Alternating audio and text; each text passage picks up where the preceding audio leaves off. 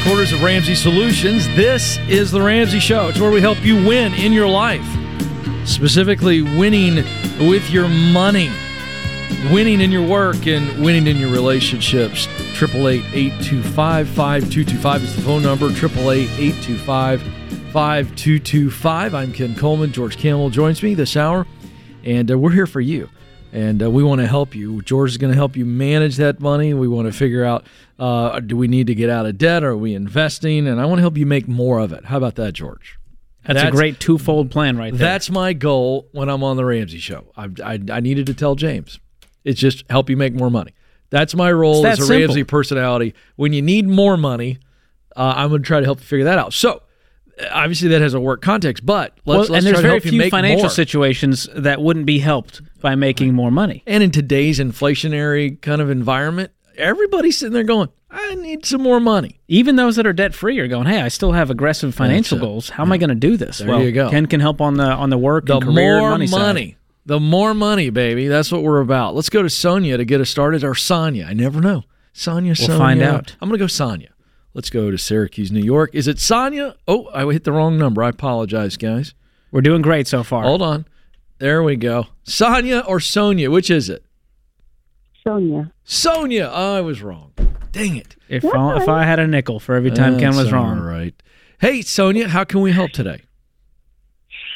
So, long story short is I am a stay-at-home mom of two, and for the last 8 years, my job has been my babies and taking care of them.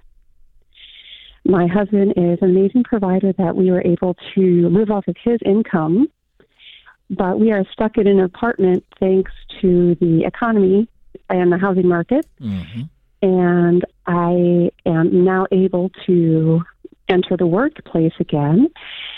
I started being able to realize all the things I've been doing that I've been wanting to do for the past 8 years. I've been able to do some of them. And one of those things has been to sew garments for myself. Everybody in my family who's ever tried something on their own, my mom tried a bakery, my dad is a carpenter, none of them have met success.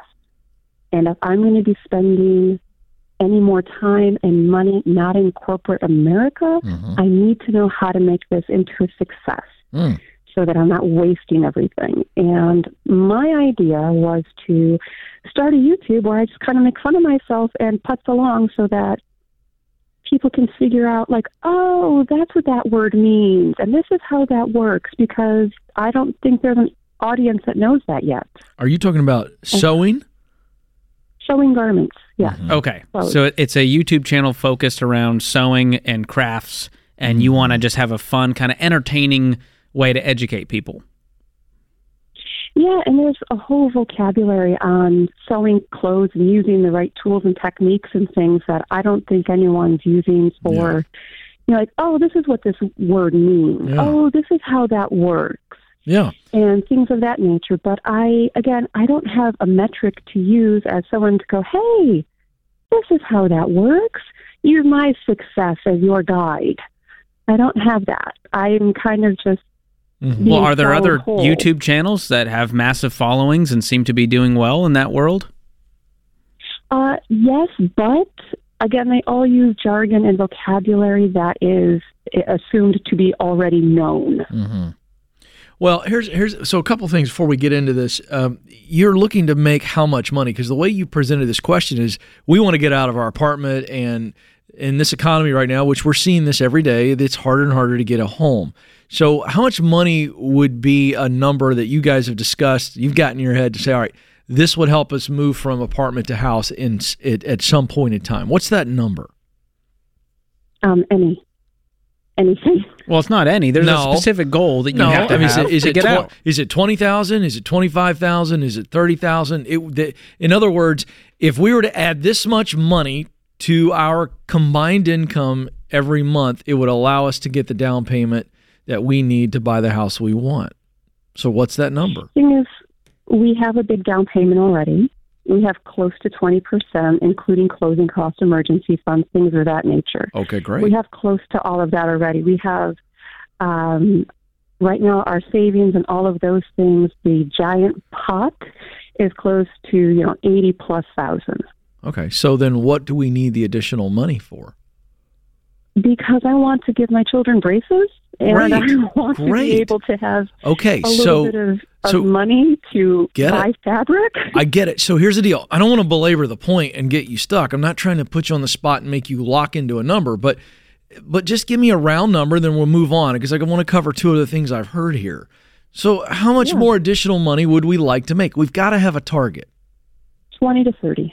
20 to 30,000. Great. Okay. Now we got a number, and let's pick 30. Let's go on the high end just for the heck of it. It's $2,500. So what we got to do when we think about something like this, like how do I use this hobby or skill set to make more money? And I don't mind the YouTube idea. I think George asked the right question. Who's doing it well out there? The only challenge I have is what's more valuable, the jargon associated with sewing, or the skill of sewing, which is a fast-fading skill that this younger generation, the do-it-yourselfers, cut corners, cut cost, I think there's an appealing idea there. I don't know if jargon is the hook for your YouTube channel. Now, but I don't want to, I'm not in any way trying to rain on the parade there. The idea, I'd continue to look at what works, and I would tell you, start doing it, do 2 to 3 videos a week, and don't quit for a while, and let's just see if it picks up steam. But I want to address two other things very quickly, George, for Sonia. Number one, okay. You led off with everybody in my family or a list of people in your family that tried an entrepreneurial thing didn't fail, and I think that's got a lot of doubt hanging all over you. And I want to address that because that's a mindset thing. You can't assume that because other members of your family failed at entrepreneurial ventures that you're going to fail as well. And I want to make sure that I call that out. You got it? Yeah. All right. So let's shed that. We got to shed that. That's a coat you're wearing. Now, real quick, here's what I'm going to suggest, George, and I want you to weigh in real quick. You got about a minute. Sonia, I think you ought to actually start offering tailoring services for real money. Like, I'm a guy, George and I both, we love getting our pants I went to the tailor last week. Our jackets. I think I would work Facebook and local and just your personal networks and connections. Hey, listen, I'm an expert sewer, and I've been doing it a long time, and I'm offering tailoring services. And I tell you what, if you give me a quote from your local tailor, I'll beat it by 5%. And start making money sewing while we're trying the YouTube. Because the truth is, YouTube, it might be 3 years before you see a dime from this thing. And so you have conflicting goals. One is I have a dream, and one is I need money to cover the braces. Yeah. And one day they could coincide. I agree. So. You see what I did there? Sonia, that's it. Start sewing. Everywhere you can. The guys in the booth didn't like that play on words. Oh, Ken, we got to taper this segment off. Let's do. Just go ahead and hem it right here because we got to go to commercial break. Let's put a safety pin in it. We'll come back. Sonia, you can do this. Let's start making money now, sewing everywhere we can, and maybe you're going to reap a lot more money. This is the Ramsey. If current times have shown us anything, it's that the least expected events can and will happen, and we have to deal with it. That's why everyone who has a family counting on them needs term life insurance. For over 25 years, the only insurance company I've recommended is Zander Insurance. Not only because they search all of the top term life plans to find you the best rates, but over the years, they have constantly changed and updated their systems to make the whole process simpler and easier to get the protection needed. You can now apply with a completely touchless experience, with everything being done either over the phone or the internet. They also have plans with super competitive rates that don't require an exam, allowing you to skip a step and get the coverage you need faster. Go to Zander.com or call 800-356-4282. Great rates and a simple process mean there's no excuse to not get this done, people. Welcome back to The Ramsey Show. I'm Ken Coleman. George Campbell joins me. We're here for you this hour. Excited to have you with us. 888-825-5225. I'll tell you something else I'm excited about, George. Can I guess? Yeah. Total Money Makeover Weekend. How did you know? I just felt it. We got that ET connection. We have that kind of chemistry. We've known each other a long time. You had that Total Money Makeover Weekend look in your eye. Okay. Wow. I tell you what. A glimmer of hope. I need to stay away from the poker table. I'm so easy to read. I caught your bluff. I'll tell you what.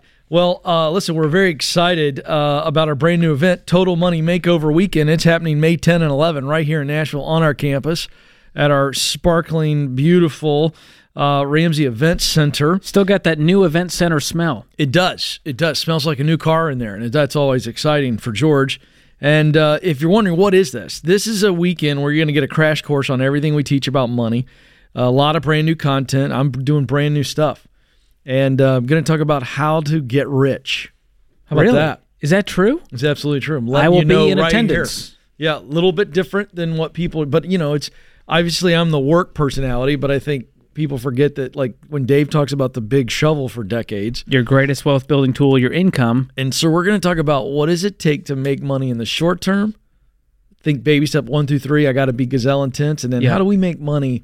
How do we really start to multiply into baby steps? Not just a temporary side hustle for a season, but how do you actually amp up your career trajectory? So how about that for a little tease? I'm excited about that. Well, I'm planning something new. We just met to talk about it. Can you tell us? I can only tell you this. It may involve more than one microphone. Okay. We're trying something really new and exciting, so you don't want to miss it. Wow. Our team's been working hard on this event. Every personality will be on stage, Dave Ramsey included. It's a Friday and Saturday. It's a Nashville experience, so start budgeting for travel and lodging, transportation, and, of course, get your tickets, because right now they're about as cheap as they're going to get. That's right. They're going to go fast. Early bird tickets start at just $99, so you'll want to jump in right now, RamseySolutions.com/events. Okay, let's go to Boston, Massachusetts, where Chris is awaiting. Chris, how can we help?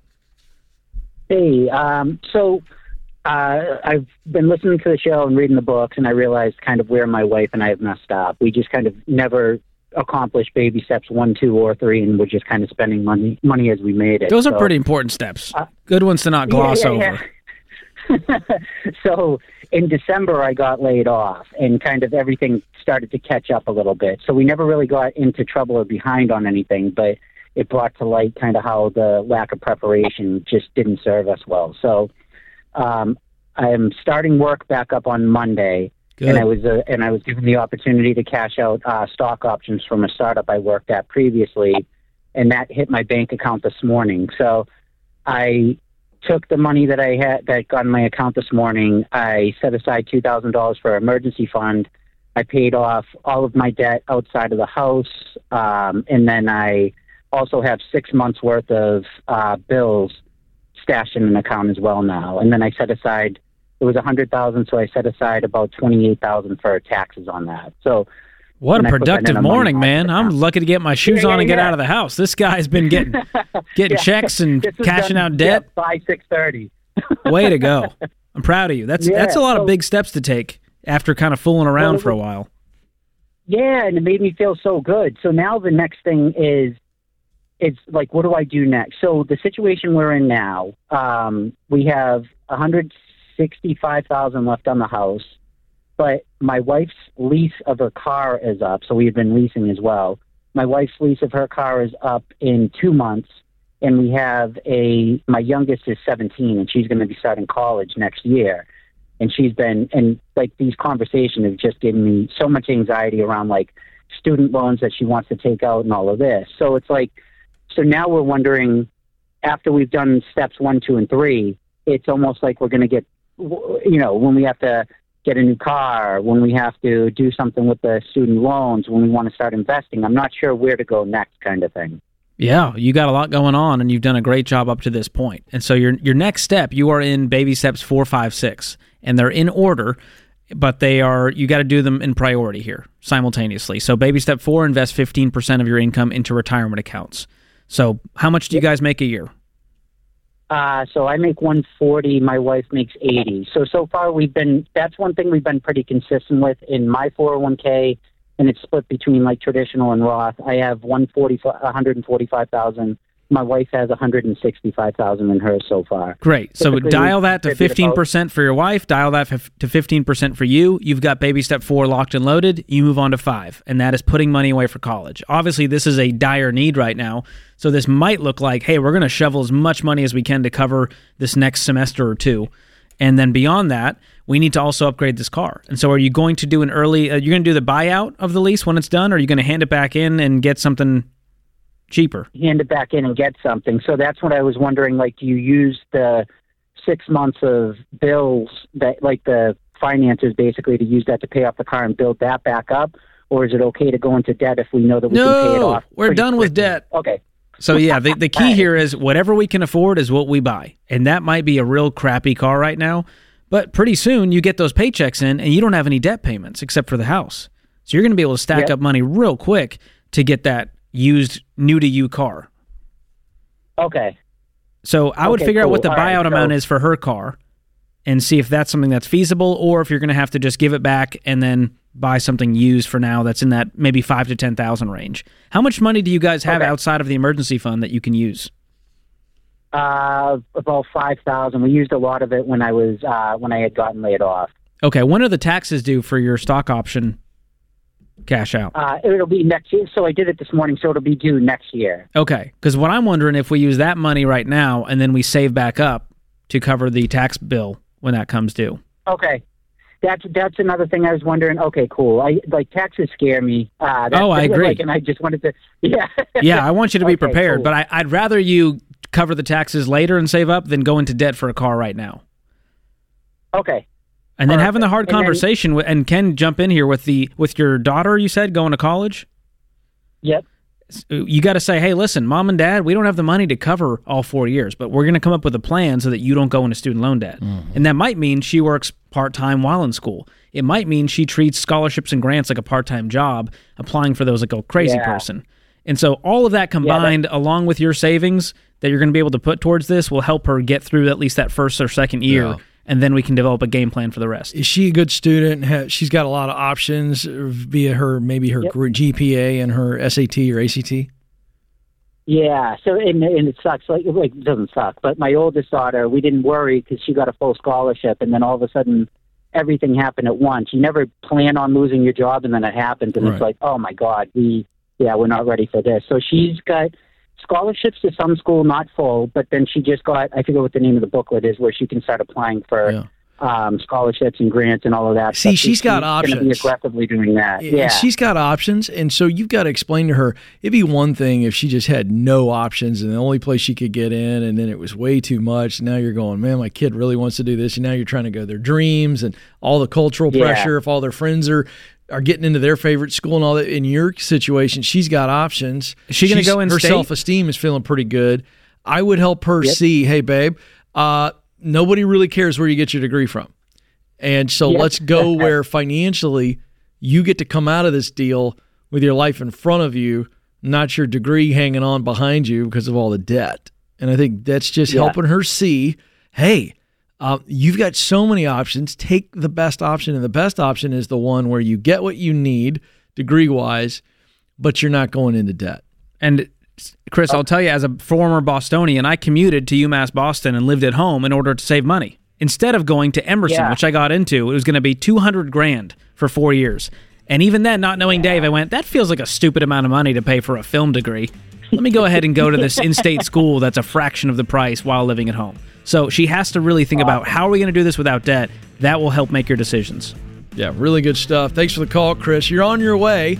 Stay with the process. It works every time. You'll get that house paid off, but let's wait and figure out investing in the car and college. Yeah. Then we can figure out paying down the house early. Yeah, you're in good shape. All right, don't move. Couple quick commercials, and we'll be right back. This is The Ramsey Show.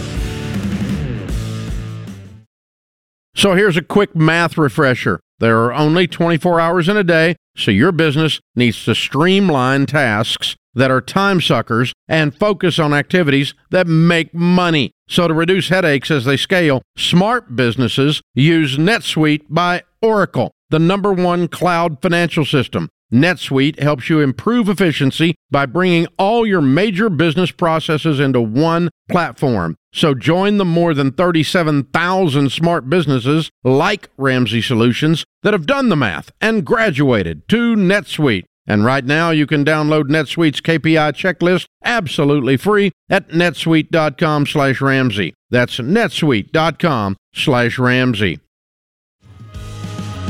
Welcome back to The Ramsey Show, where we help you win in your life. We want to help you make more money and then keep it. Today's question of the day is brought to you by Neighborly, your hub for home services. When you're looking to buy a home and need a professional inspection, trust the Neighborly brand House Master. This is what I'd like the kids to refer to me as when I walk in the door from Not work. a chance. And it's not happening. Not happening. From plumbing and electrical to roofing and siding, they inspect the home top to bottom to help you make an informed decision. Schedule a visit with House Master on neighborly.com/Ramsey today. Today's question comes from Jake in Ohio. This is a juicy one.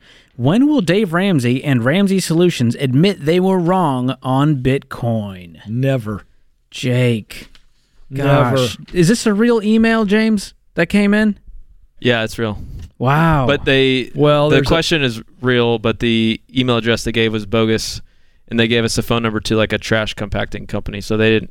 Oh, so this is what we call trolls in the industry. Yeah, and Jake thinks he got us. Well, I doubt his real name is Jake. It's Jake from State Farm. Jake is very excited right now that he's probably listening. He's like, oh, I got Ken and George to read my question. I got them, and they can't track me because I gave them a fake phone number and a fake email. Well, Ken, we're going to take the high road and give him a real answer despite his fake question. Well, his question was, will we admit that we were wrong? I don't think this is a right or wrong thing, and our stance on crypto and Bitcoin has not changed, and it's not out of sheer grit. It's that we were never angry at Bitcoin. The problem is people cashed out their retirement accounts betting on a coin. And if you ask anyone who actually knows about cryptocurrency, they'll tell you, oh, it's not an investment. It's speculation. This is speculating. This is betting. It's not that dissimilar to gambling in Vegas. Do people make money gambling? Sure, some do, and they brag about it. And there's a lot of people who get hurt, who get burnt, and those are the people I'm most concerned about. And so I talk about this in my new book, Breaking Free from Broke, Under the Investment Traps. And I talk about cryptocurrency, which Bitcoin is sort of the 800-pound gorilla in the room of cryptocurrency. And I compared it to Mary Kay for young men. That's what I called crypto. Mm-hmm. And I lay out the reasons. I talk about, multi-level marketing. There's a lot of fangirls out there, and there's crypto fanboys. And in their Twitter bios, Ken, they say hashtag Bitcoin. They have devoted their life. It's an obsession. They watch this 24/7 because that's how Bitcoin trades. And right now, I just checked where things are at with Bitcoin. It's back at, some near all-time high levels at about $61,000 a coin. So it's back up to its all-time when people were going crazy over it. And not long ago, Ken, it was, let's go back to September of 2023. So this is 5 months ago, It was at 25,000. Mm-hmm. And so you can see the volatility of something like that worries me because most people doing this are young men who are not investing in retirement. They're not investing into things that have a proven track record. Mm-hmm. Instead, they're putting all of their eggs in one basket. And we've always railed against single stocks for the same reason. It's too risky to put all of your money into one thing. Yeah, highly risky, and that's the whole point. And it's not proven either. This is a new situation that is not regulated. And I hate government regulation as a whole. And I think it will soon be regulated. Once it's regulated, this is something that probably needs some good old-fashioned fundamental regulation to protect consumers. And so that's the reason why we're like, look, be careful. This is, as you like to call it, a trend with a trap. That's it. And so, again, if you want to invest in cryptocurrency, be my guest, but only do it after you're already investing 15% into tax advantage retirement accounts, and you're doing this with fun money. Dave calls it the burn test. If you burn that amount of money on the kitchen table, would it change your life for the worse? And if the answer is no, then go for it. If you're out of debt, you have an emergency fund, you're already investing 15%, if that's what you want to do with extra money, bless you. And if you do well with it, we'll cheer you on and be happy for you. But I can't in good faith go on air and tell people, hey guys, put your money into Bitcoin, and then it drops in value by half. Yeah. If that happened with our 401ks, we would be rioting and losing our minds in the street. Mm-hmm. And this stuff happens all the time with crypto. And over time, I think it'll stick around. It's not a trend that's going to go away, but we've seen a lot of fraud and scam coins and, these Dogecoin and all of these kind of meme coins that have come and gone. And I had a family member, not a direct family member, who put $400,000 into Dogecoin, and it turned into $60,000. And so that hurt my soul to think about putting your life savings into something like that, to see it burn away. Yeah, wow. Might as well buy lottery tickets. I mean, there's not much different. Mm-hmm. And so I'm blessed to all of you who want to troll, and if you're going to do it, give us a real email. Don't be a coward. Yeah, hiding behind the bushes. Very manly. All right, let's go to Landon, who is joining us now in McAllen, Texas. Landon, how can we help? Hey, Ken. Hey, George. How y'all doing? Good. What's going on? Hey, so my question is, how do I bring up pay raise structure with my boss when it was never brought up in the interview process?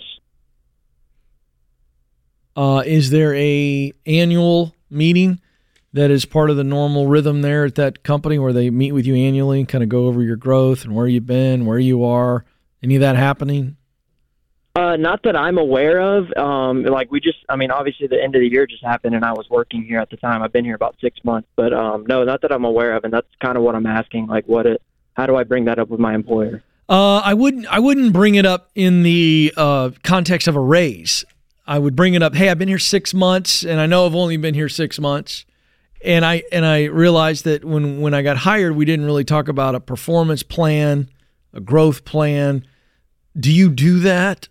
You know, and if you don't all the time, if it's not like a formal process here at the company, I'd love, do we do an annual meeting? I'd love to meet with you once a year as far as my overall performance at a minimum and set some parameters, making sure that if expectations have changed or if job description is slightly different, that we're on the same page about what you expect of me. How are we measuring those results? And then how are we rewarding those results? I think that's a mature, very thoughtful way without asking for a raise and without kind of saying, I deserve this, and not feeling like, you're jumping the gun. Because listen, you've been there 6 months. George, I don't know if it hits you this way. 6 months feels a little soon to be having this conversation, but if you want to have it, that's the way to have it. I would certainly have it at 12 months, and I would raise it the same way I just gave to you. Does that make sense? Any questions about that? Right, yeah, and that's kind of what I was aiming for. I wasn't going in to this thinking I want to ask for a raise. Like, I just want to know what the process is. What's your role? I'm a construction superintendent for a general contractor. Okay, so in your industry and your field, what does it look like to kind of climb that ladder with growth? What would be the thing you're aiming for, 3 years from now, 5 years from now?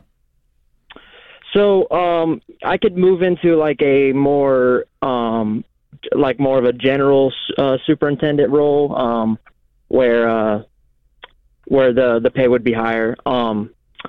But I'm new to this type of role, so I'm not expecting that kind of growth in the next 5 years. I'd probably be in the same role for the next 5 years, just with pay increases. Okay. So it's less of a growth plan as far as I want to be in a different role, and more just like, hey, as I'm here over the long term, what does growth look like even in this role? Right, exactly. Yeah. Again, I love it. I would just wait until 12 months, because even if you go in saying, look, I'm not asking for a raise, but I'm asking what raises are like, let me tell you what the leader's going to hear. And listen, most leaders, when there's not some type of structured way of dealing with these type of issues, like an annual meeting where we talk about promotion and raise, they can get defensive pretty quickly if you hit them this way, and that's the last thing you want to do. And it can come across as entitlement, even when that's not your tone or your heart. That's right. And so that's what we're more concerned about, especially a young guy coming in for 6 months, with the eager beaver who's like, hey, give me the raise. What can I do? Put me in, coach. I think the best thing you can do is crush it at your job and have everybody notice. That's right. That's right. Okay. And here's a fun little exercise, I think, to play off of what George said. What would you need to see? Put yourself in your boss's shoes and say, what would they need to see over the next 6 months where they just feel like, man, we got to give them a raise or we're going to lose them. Just come up with that. You can't go wrong, but I would literally visualize that and say, okay, I need to make that happen and get after that. And good things are going to happen, I promise. You won't have to worry about it. Thanks for the call, Landon. Good stuff. He's George Kamel. I'm Ken Coleman. This is The Ramsey Show.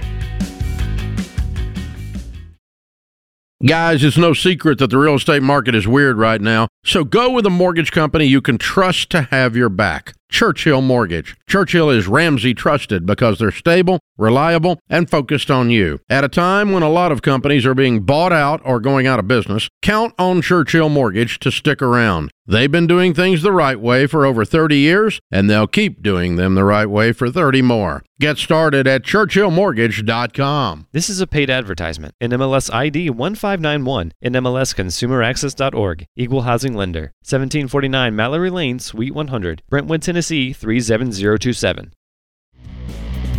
Welcome back to The Ramsey Show. I'm Ken Coleman. George Kamel joins me. And we are here for you, America, to answer your questions about money and work and relationships.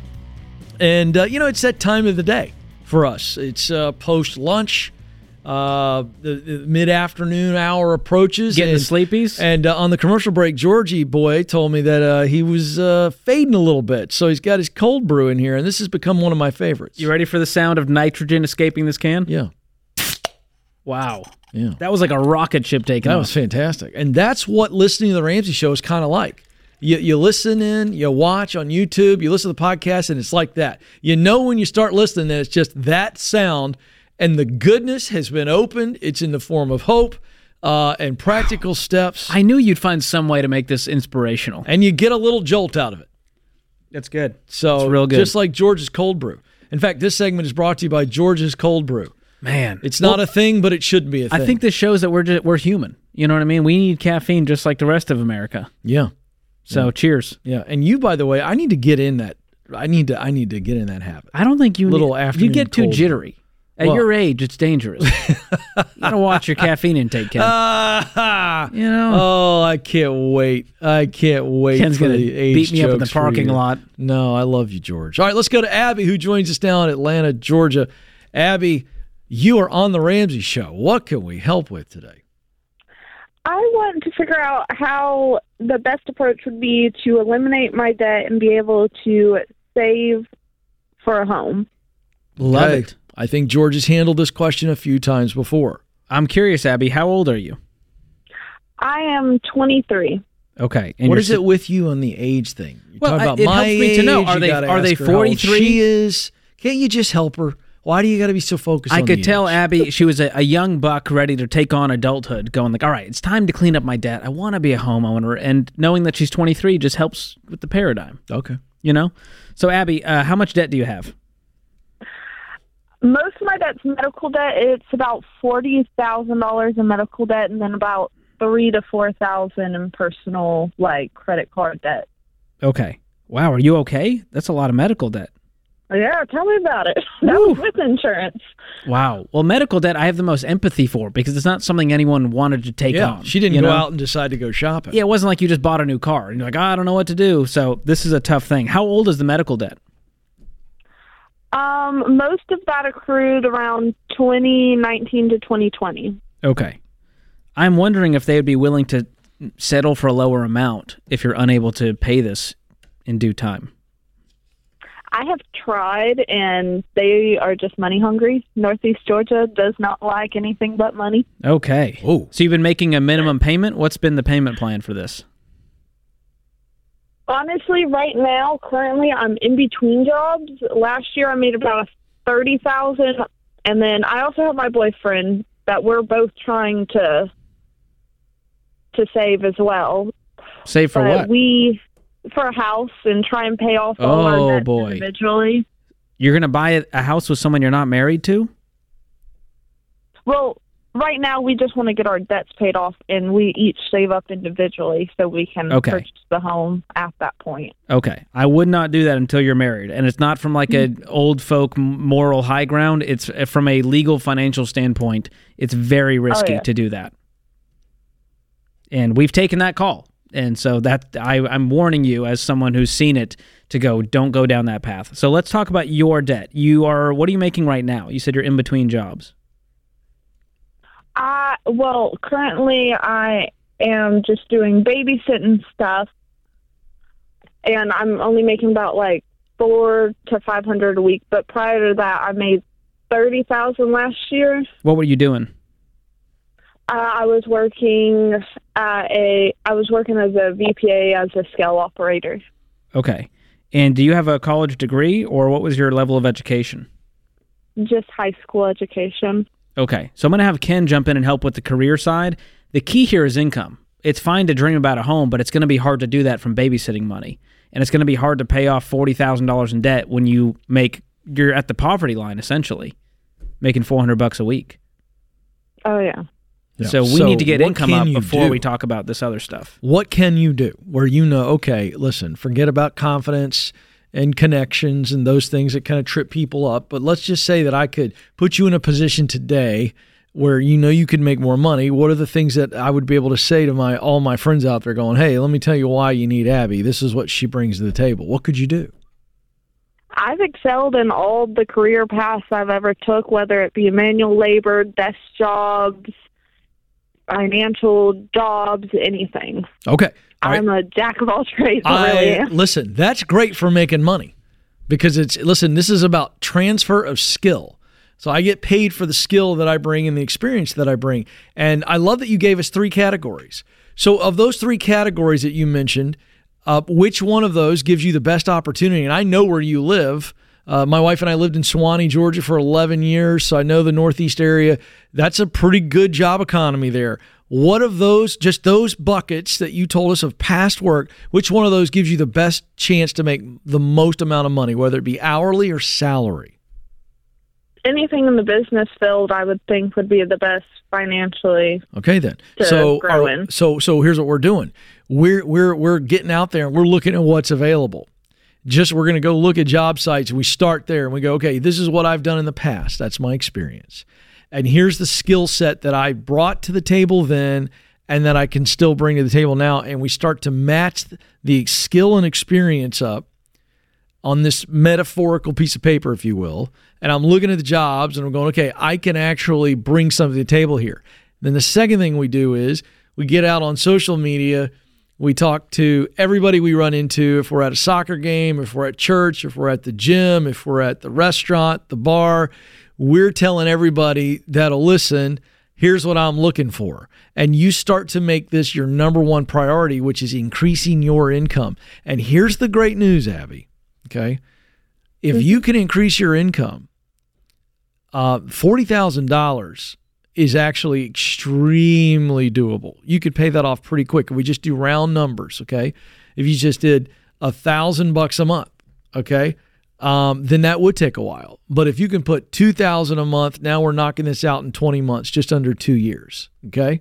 And so I really think you ought to get to the point where you're able to get $2,000 at a minimum thrown at this medical debt. And I would also go back to the hospitals when you start making better money and go, look, here's what I can do. It's going to take you this long to get it. Throw it at them. It's going to take you 3.5, 4 years to get this. Or I can give you half of it and you get it in the next 6 months or whatever. And let's just see we have nothing to lose with that negotiation ploy. Because you offer them, this is the money you're going to get and you're going to get it quick. I would revisit that once you increase your income. But right now, your number one goal is increasing income. So when you ask us the question, how can I get out of debt? You need to be working more or you need to be working better. And that means better pay. Yeah, because the job that I was working at, I was working 6 days a week, probably about 60 hours a week. Was that manual labor? It was at it was doing scales as a VPA. Yeah, I don't know what that means. You said that earlier, and I honestly have no clue what any of that means. What do you mean scales? 18-wheelers. They come across scales and get weighed. Oh, okay. What does that pay hourly? I was getting paid $18.50 an hour. And were you getting overtime with the 60? Time and a half? Yes. Great. So what keeps us from going back to that? It wasn't feasible with all the hours, and okay. All right. But here's the deal. With my health and stuff, it just wasn't feasible. Are you living at home right now? Me and my boyfriend live together at his parents' house to save money. Okay. So, it's hard to save money when you don't make much, and so we need to get the income up. I think you're too comfortable, Abby. I don't think you're urgent. And I'm not criticizing. I've probably put in, just in the last month alone, I've probably put in close to 100 to 200 I get it. But just putting out applications, it's like sitting on the shore and waiting for the fish to bite. No. We're going to go catch them. We're going to get in the water with a net. Good hour, George Campbell. Thank you, sir. I want to thank James Childs, our fearless leader, and you, America, for listening. This is The Ramsey Show. Live from the headquarters of Ramsey Solutions, this is The Ramsey Show, where we help you win in your money, your work, and your relationships. The phone number is 888-825-5225, 888-825-5225. I'm Ken Coleman. George Campbell joins me, and we're excited to have you with us. One phone call away. We'd love to help you out today. Let's start it off this hour with Michelle in Cincinnati, Ohio. Michelle, how can we help? Hi, I just have a question about career path for the most part. Okay. A little bit of background. I have a master's degree in aviation and transportation, and I was actually originally going to college to become a pilot. I was almost to the end of my first certification to becoming a pilot, and both of my parents actually got cancer within 2 years of each other and then ultimately passed. But that resulted in me dropping the flight program for my degree. So I went ahead and finished the administration side of aviation and then continuing and getting my master's degree. Okay. Now I help manage flights during day-to-day operation with an airline. And my income and my career is not going where I want it to be. My concern is we have, for a breakdown, our mortgage is $280, it's down to $270 now, and then our total debt other than the mortgage is about, I've got $70,000 in student loans still, a $40,000 personal loan that me and my husband took out, and then we also have the rest is credit card debt, which I've got my husband's credit cards halfway paid off because we're in baby step number 2. We're snowballing. What's your income? My husband just got his new management position this year, so going forward, our income is his is 82 minus 60, and then with overtime, I bring home almost 86 last year, and then I also just got a second job as well, so that we can try to pay off the debt faster. Okay, all right. So what's your my question is, I'm concerned with moving the kids around, but should I go and take additional loans and go back to school and finish my pilot certification and obviously go and be a pilot and make a lot more money, pay off the debt faster, but I would have to get into more debt to do that? No. I think because right now, think about what you're doing. I think you stay where you are as it relates to paying off the debt. Stay where you are is only referring to, let's not take out any additional loan for becoming a pilot. But I would love to work out a plan that says, okay, how much longer if we stay where we are financially and we get serious about paying the debt off, how long before we're in a position where we've paid the debt off, we have an emergency fund, 3 to 6 months, and we're beginning to invest 15% of our income. That's baby steps 1, 2, 3, and 4 there. And now we start to go, okay, how much time will it take me to save up money, become a pilot? Because right now there's a huge need in the industry. So while you're going to have to be patient, and there's going to be a number of years attached to that, you can actually get there. But this time when you get there, there's no debt. You just get to go fly the friendly skies and really realize all of that increased income. So what I'm describing isn't fun, and it certainly requires a lot of patience, but in the end, it's going to be so much better for you. Got it. So how much is school going to cost? Sorry, George, one other thing. You've got to figure out how you can increase your income with that master's degree now. You know, you're making, let's call it 83,000, 86, I thought you said. You know, what must be true for you to be making 6 figures with that education you have? And instead of working a second job, I'm wondering, and I love that you're working a second job, but I'm wondering, what does it take to get you on a path to 6 figures pretty quickly with that current education? Sorry, George, that was kind of my last thought on that. So what is the schooling going to cost? For the rest of the certification, it would be $70,000 to $100,000. Yeah, it's insane. It's insanely expensive. Yeah. So here, I want to paint the picture of what happens if you go down this path, because you're like, well, I'll make more money, it'll be great. Well, now you're $250,000 in debt with no savings for the foreseeable future. hoping that we can then clean up this mess. And so what we're saying to do is let's go slow so we can go fast later. Let's clean up the mess. Let's get some savings in place. Let's cash flow this schooling.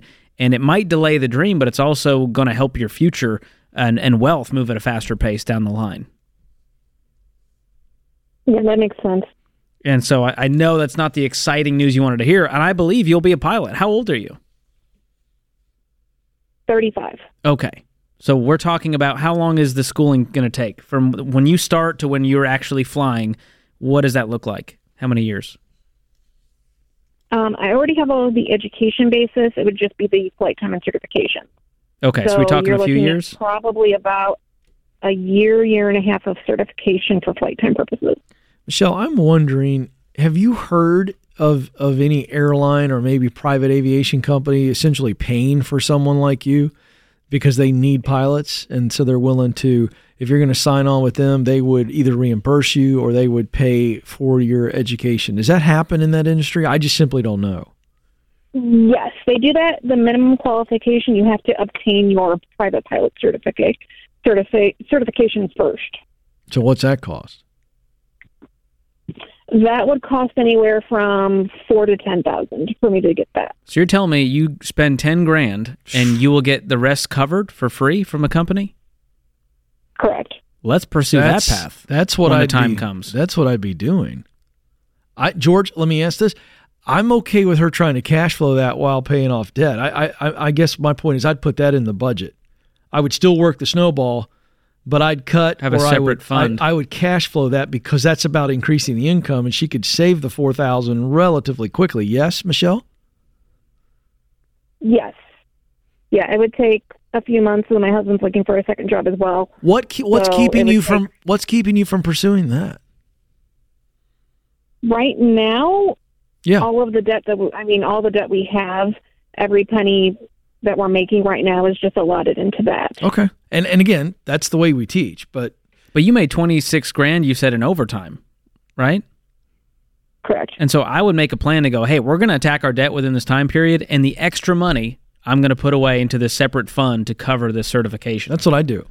George, are you okay with that? I like this plan. Taking the second job. Are you going to be able to continue working while doing this pilot certification? Yes. Yes, I can. Okay. If it doesn't give you a gap in income, I think this is the plan to help you get ahead faster while still paying off the debt. And I do believe your husband working extra as well for a season, you guys can be out of this debt within a few short years if you get focused. And it's going to go faster if we while we're paying off debt and we get a big shovel in the form of a massive promotion. She buried the lead there. We're getting this covered, Ken. I like this plan. That's right, man. Leave us, dude. You and I, we're like little detectives. Tiny detectives. Tiny little detectives. I'm with like our Wishbone, little man. magnifying glasses, walking around looking for clues. This is the Ramsey Show.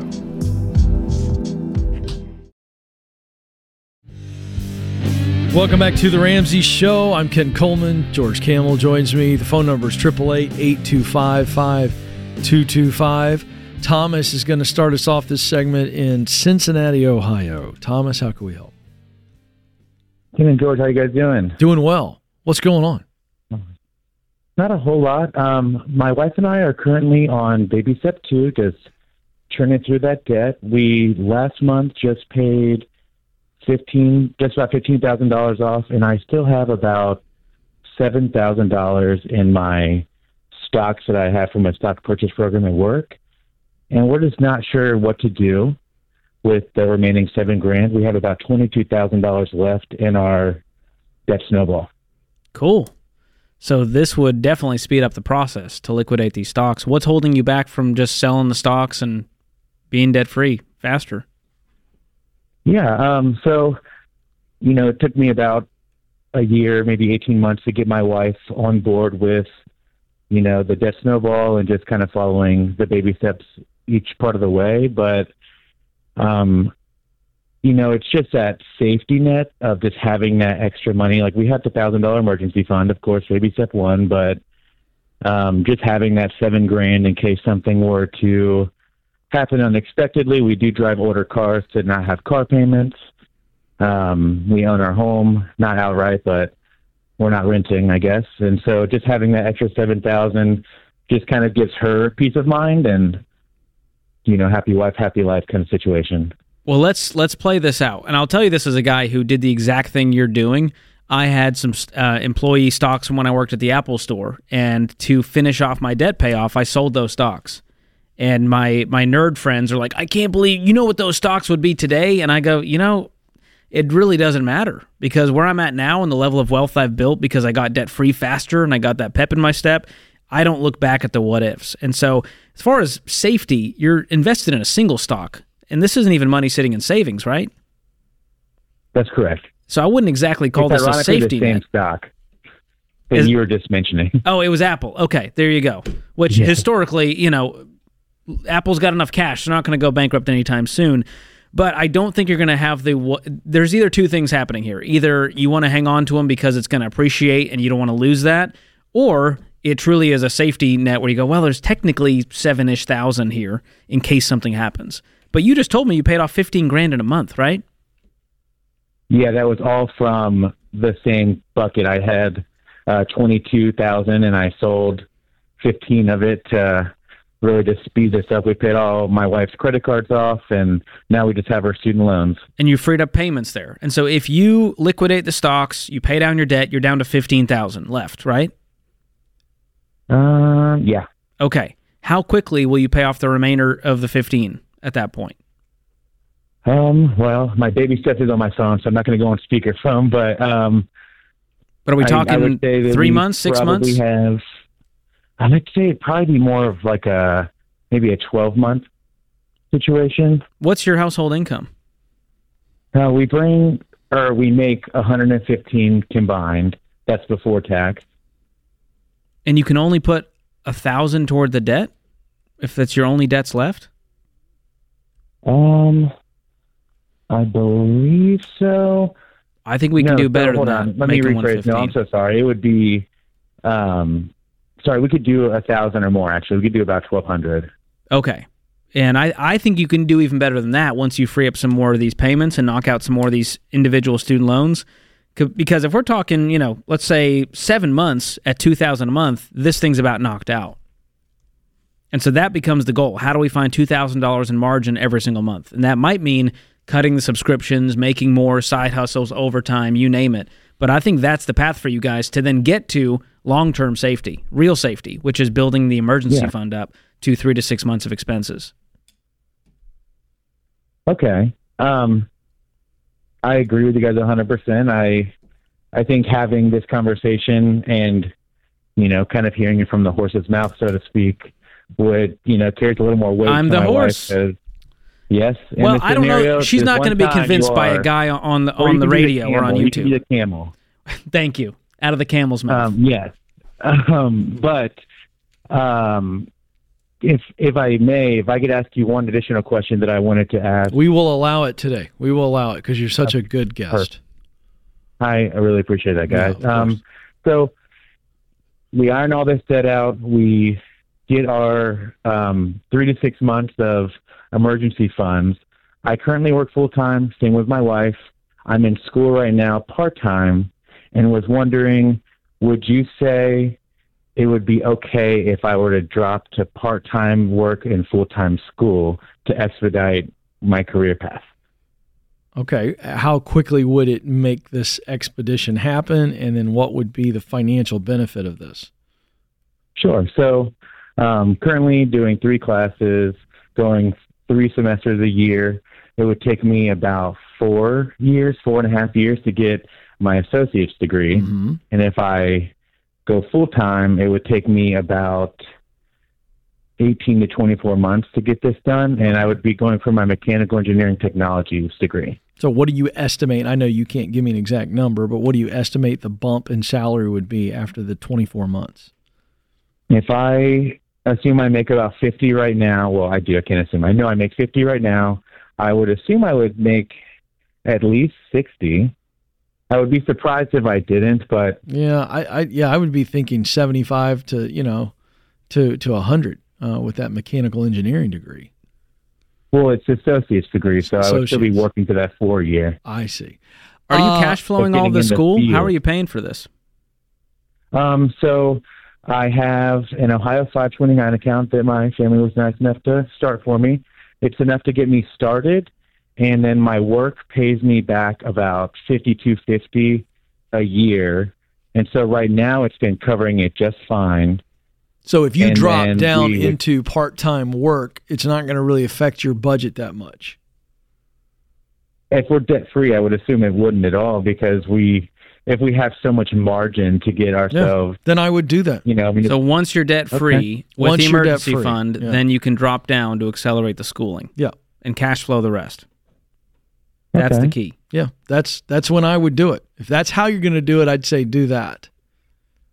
Because I think you've proven to us that it's a real fast-forward button. And now selling the stocks becomes a part of that plan to accelerate the schooling. Because the faster we're debt-free, the faster we can go to part-time, the faster we get through school. Yep. There's a domino effect there. I like it. I think that's the story that you talk to your wife about. Not, hey, Ken and George said. It's, hey, think about it this way. I can get through school this much faster, so let's get out of debt as fast as we can, which means we're going to liquidate the stocks. Mm-hmm. I have to take responsibility for all this? No, I'm kidding. Yes. But the good news is it's on YouTube. You can have her watch it back. That way she's not just hearing you say, well, I found out from the camel's mouth or whatever it is. Ken's face does all the selling. It's the moneymaker right there. Is that right? I hope that helps you, Thomas. Yeah, I think it's a good plan. And I think the key here, just a little marital or maybe some relationship communication advice. When doing something like this, if there's a little bit of pushback, then you always have to assume there's something fear-based there. So instead of just trying to convince and persuade, step back a little bit and go, what would be the concern or fear with this idea? Let me ask. And my wife tells me, and then I go, oh. So all of a sudden now I see her position and I can understand her position, and therefore now I have to address that concern with this plan and show her how this plan doesn't make that concern a reality or whatever. But you got to really think through that piece. It's like the opposite of a politician. Instead of just dodging it, you're actually trying to get to the root of the problem there. Yeah, that's exactly right. And that'll help with this. And it's a little bit of vision casting to say, hey, 100%. This may feel risky, but let's look in the at short all term. sides. Yeah, because when he asked us the question, should I do it? What is the first thing we do? Yep. We ask questions back. Well, okay, what's that look like? And all we're doing is pulling out the information, and you have to do the same thing. Present all the information, let them ask questions. Address all the concerns. That's right. And then I think you're going to be much more effective. Good stuff. By the way, have you ever looked into a camel's mouth, George? I haven't too closely. You don't want to get too close. Because you rode a camel, didn't you? They're pretty gross. They don't brush their teeth. I floss twice a day. Do you really? Yeah. Your neuroticism has no bounds. I got my dental cleaning tomorrow. Can't wait to tell him. It's going to be a good report. This is The Ramsey Show.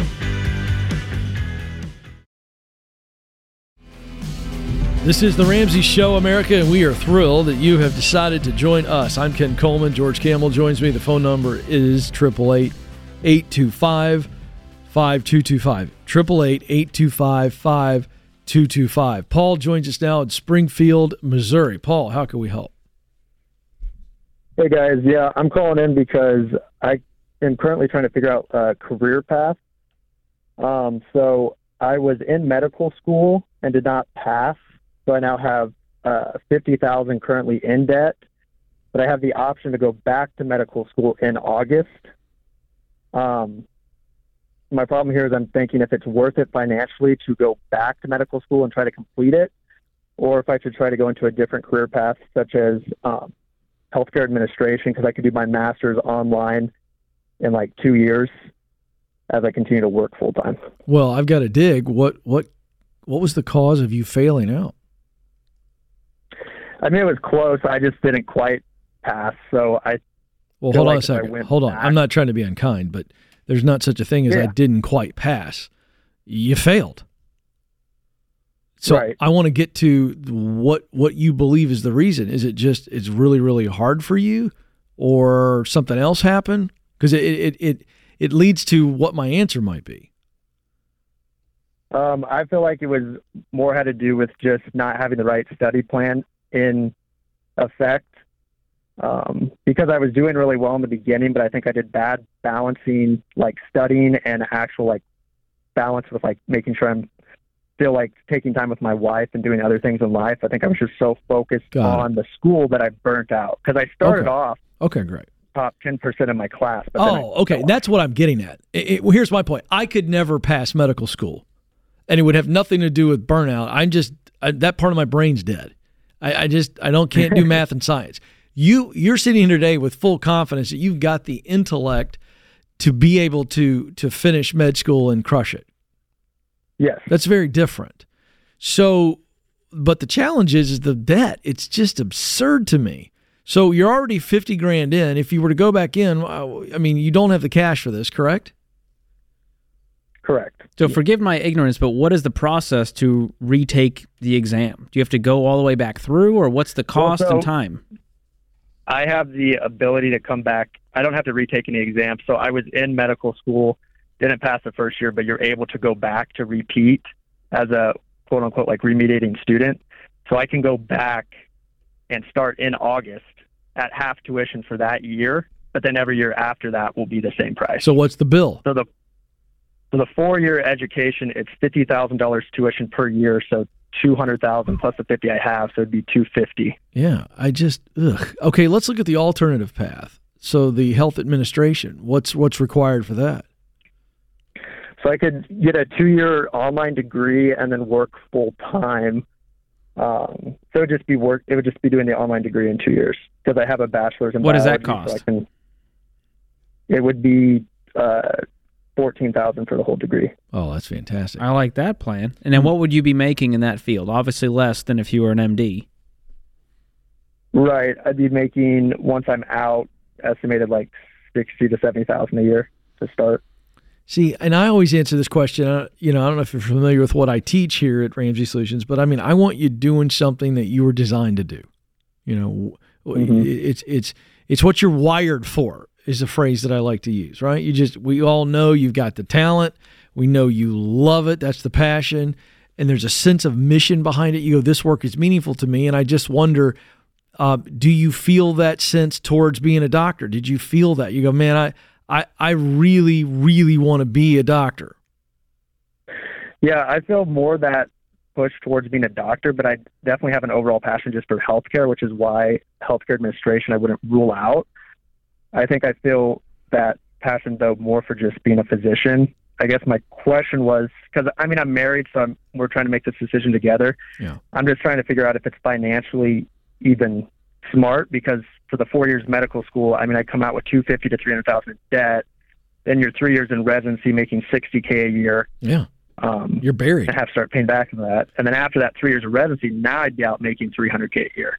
Yeah. So with that salary, I'm just trying to say, is that salary, No. if I know I can go through and get it done, it's not worth it still? I don't think so. You're never going to hear us on the show say, yeah, go $200,000 into debt. It'll be fine. Well, it's going to be $250,000 first of all, and then several years later, you're finally making $300,000. You start running the numbers, and how much of that income are you going to actually be able to keep? The answer is just bare bones. And so you've gone through all this work, all this time to be, barely making it. Here's what I'd rather you do. I'd like to see you chart a path, whether it's healthcare administration or maybe it's a physician's assistant or a nurse or something else. Watch where you can get qualified cheaper and faster without the debt. Okay. Or if it's healthcare administration, I get in. Can I work my way to a 6-figure job? And with my wife working, maybe part-time, full-time, whatever.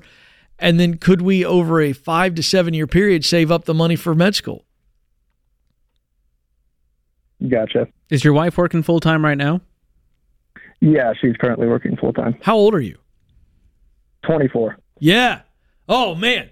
So I got to tell you, I was sitting there going, I don't know how he's feeling about that plan. But now at 24, I want you to go with me here for a second, Paul. If you do what we just said, how old do you think you are where you've saved up the money to cash flow med school? How many years? It would take forever. Would it? George, help me out. And the thing is, it's competitive. Well, first off, it's competitive to get into it, but then all my schooling and stuff, I would have to repeat a bunch of stuff to even reapply to get back in the future. And I think that would be, especially with wanting to have kids. Well, you got in once. You got in once, Paul. Right. And Paul, we're talking about doing the thing that. But listen, there's no other way except for the debt, and I don't think that's worth it. But I do think it's worth you saving up the money. George, based on his income, their income. Yeah, what's your household income? We're $66,000 together right now, and then we have no other debt other than the loans. We have a mortgage on our house that we have, and we own both our vehicles. Okay, so you have $50,000 in debt. You're making $66,000 household. But we need to get his income up. Yeah, is that with you just in school and not working? No, that's with me working full-time now because I just went back into basically an entry-level medical job. Yeah, but again, if I'm going back to entry level. So if we get that income up, combined income up to, let's say, 90 to 100,000, George, I just want to map it out for him. It changes the numbers to where you could put away, $30,000 a year.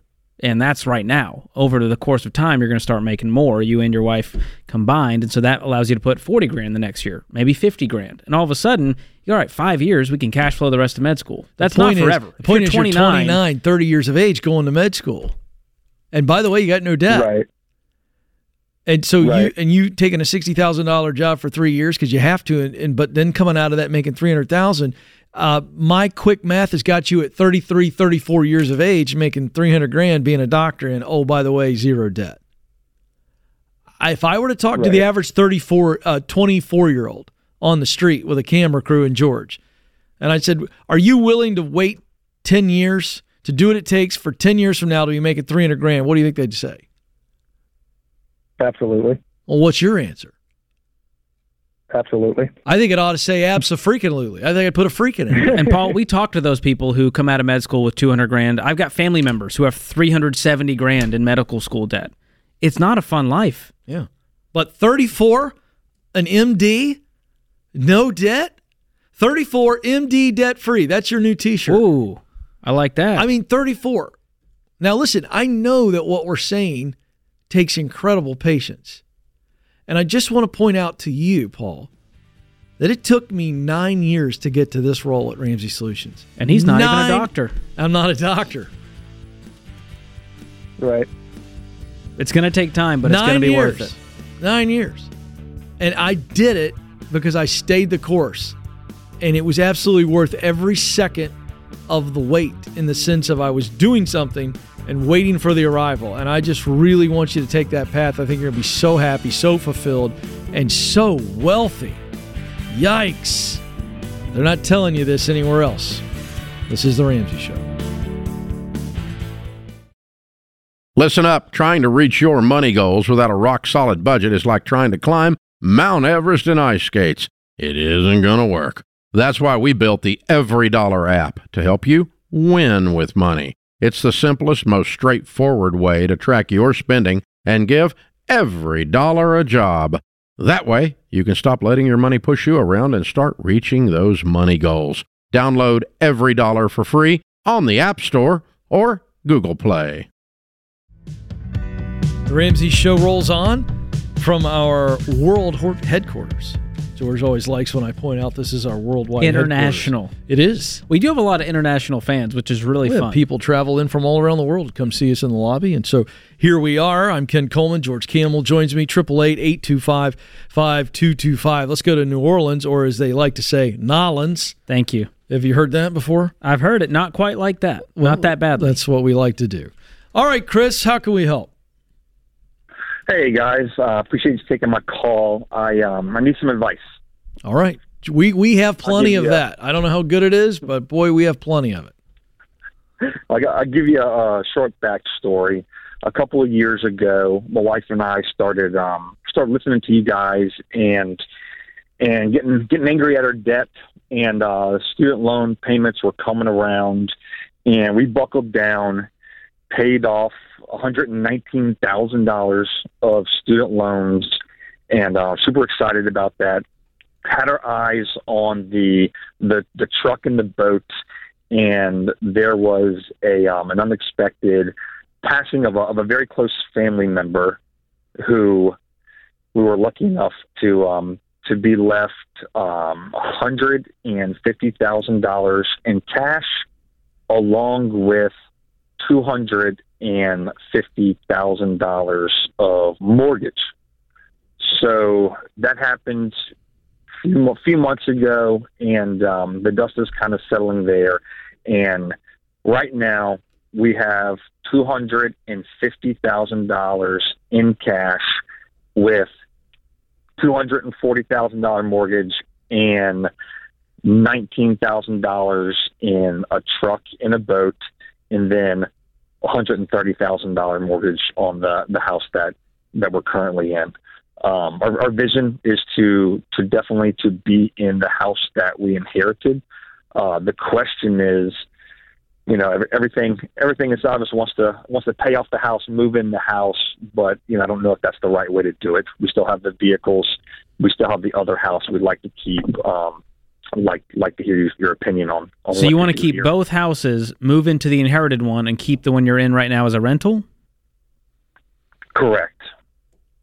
Okay. Well, there's a method to the madness here. So the person that passed away gifted you the house, and along with that, the mortgage. Correct. Okay. And there was also $150,000 in cash. What happened to the $150,000 in cash? We still have it. That's you added to it to get to the $250. That's part of the $250. Correct. Okay, got it. So, what would be the problem with taking the $250 cash, paying off the truck and the boat today, and paying off your own personal mortgage today, and still having a pile of money left over to throw at the inherited mortgage and move into that one? Well, the mortgage is $240. Okay, it wouldn't knock it out completely. Right. I'm all ears. So you're paying two mortgages right now anyways, right? That's right. So you're going to free up, if you do it my way, you're going to free up a truck payment, a boat payment, and your primary mortgage payment. Okay, so you're saying pay off the one that we would use as a rental? Yes.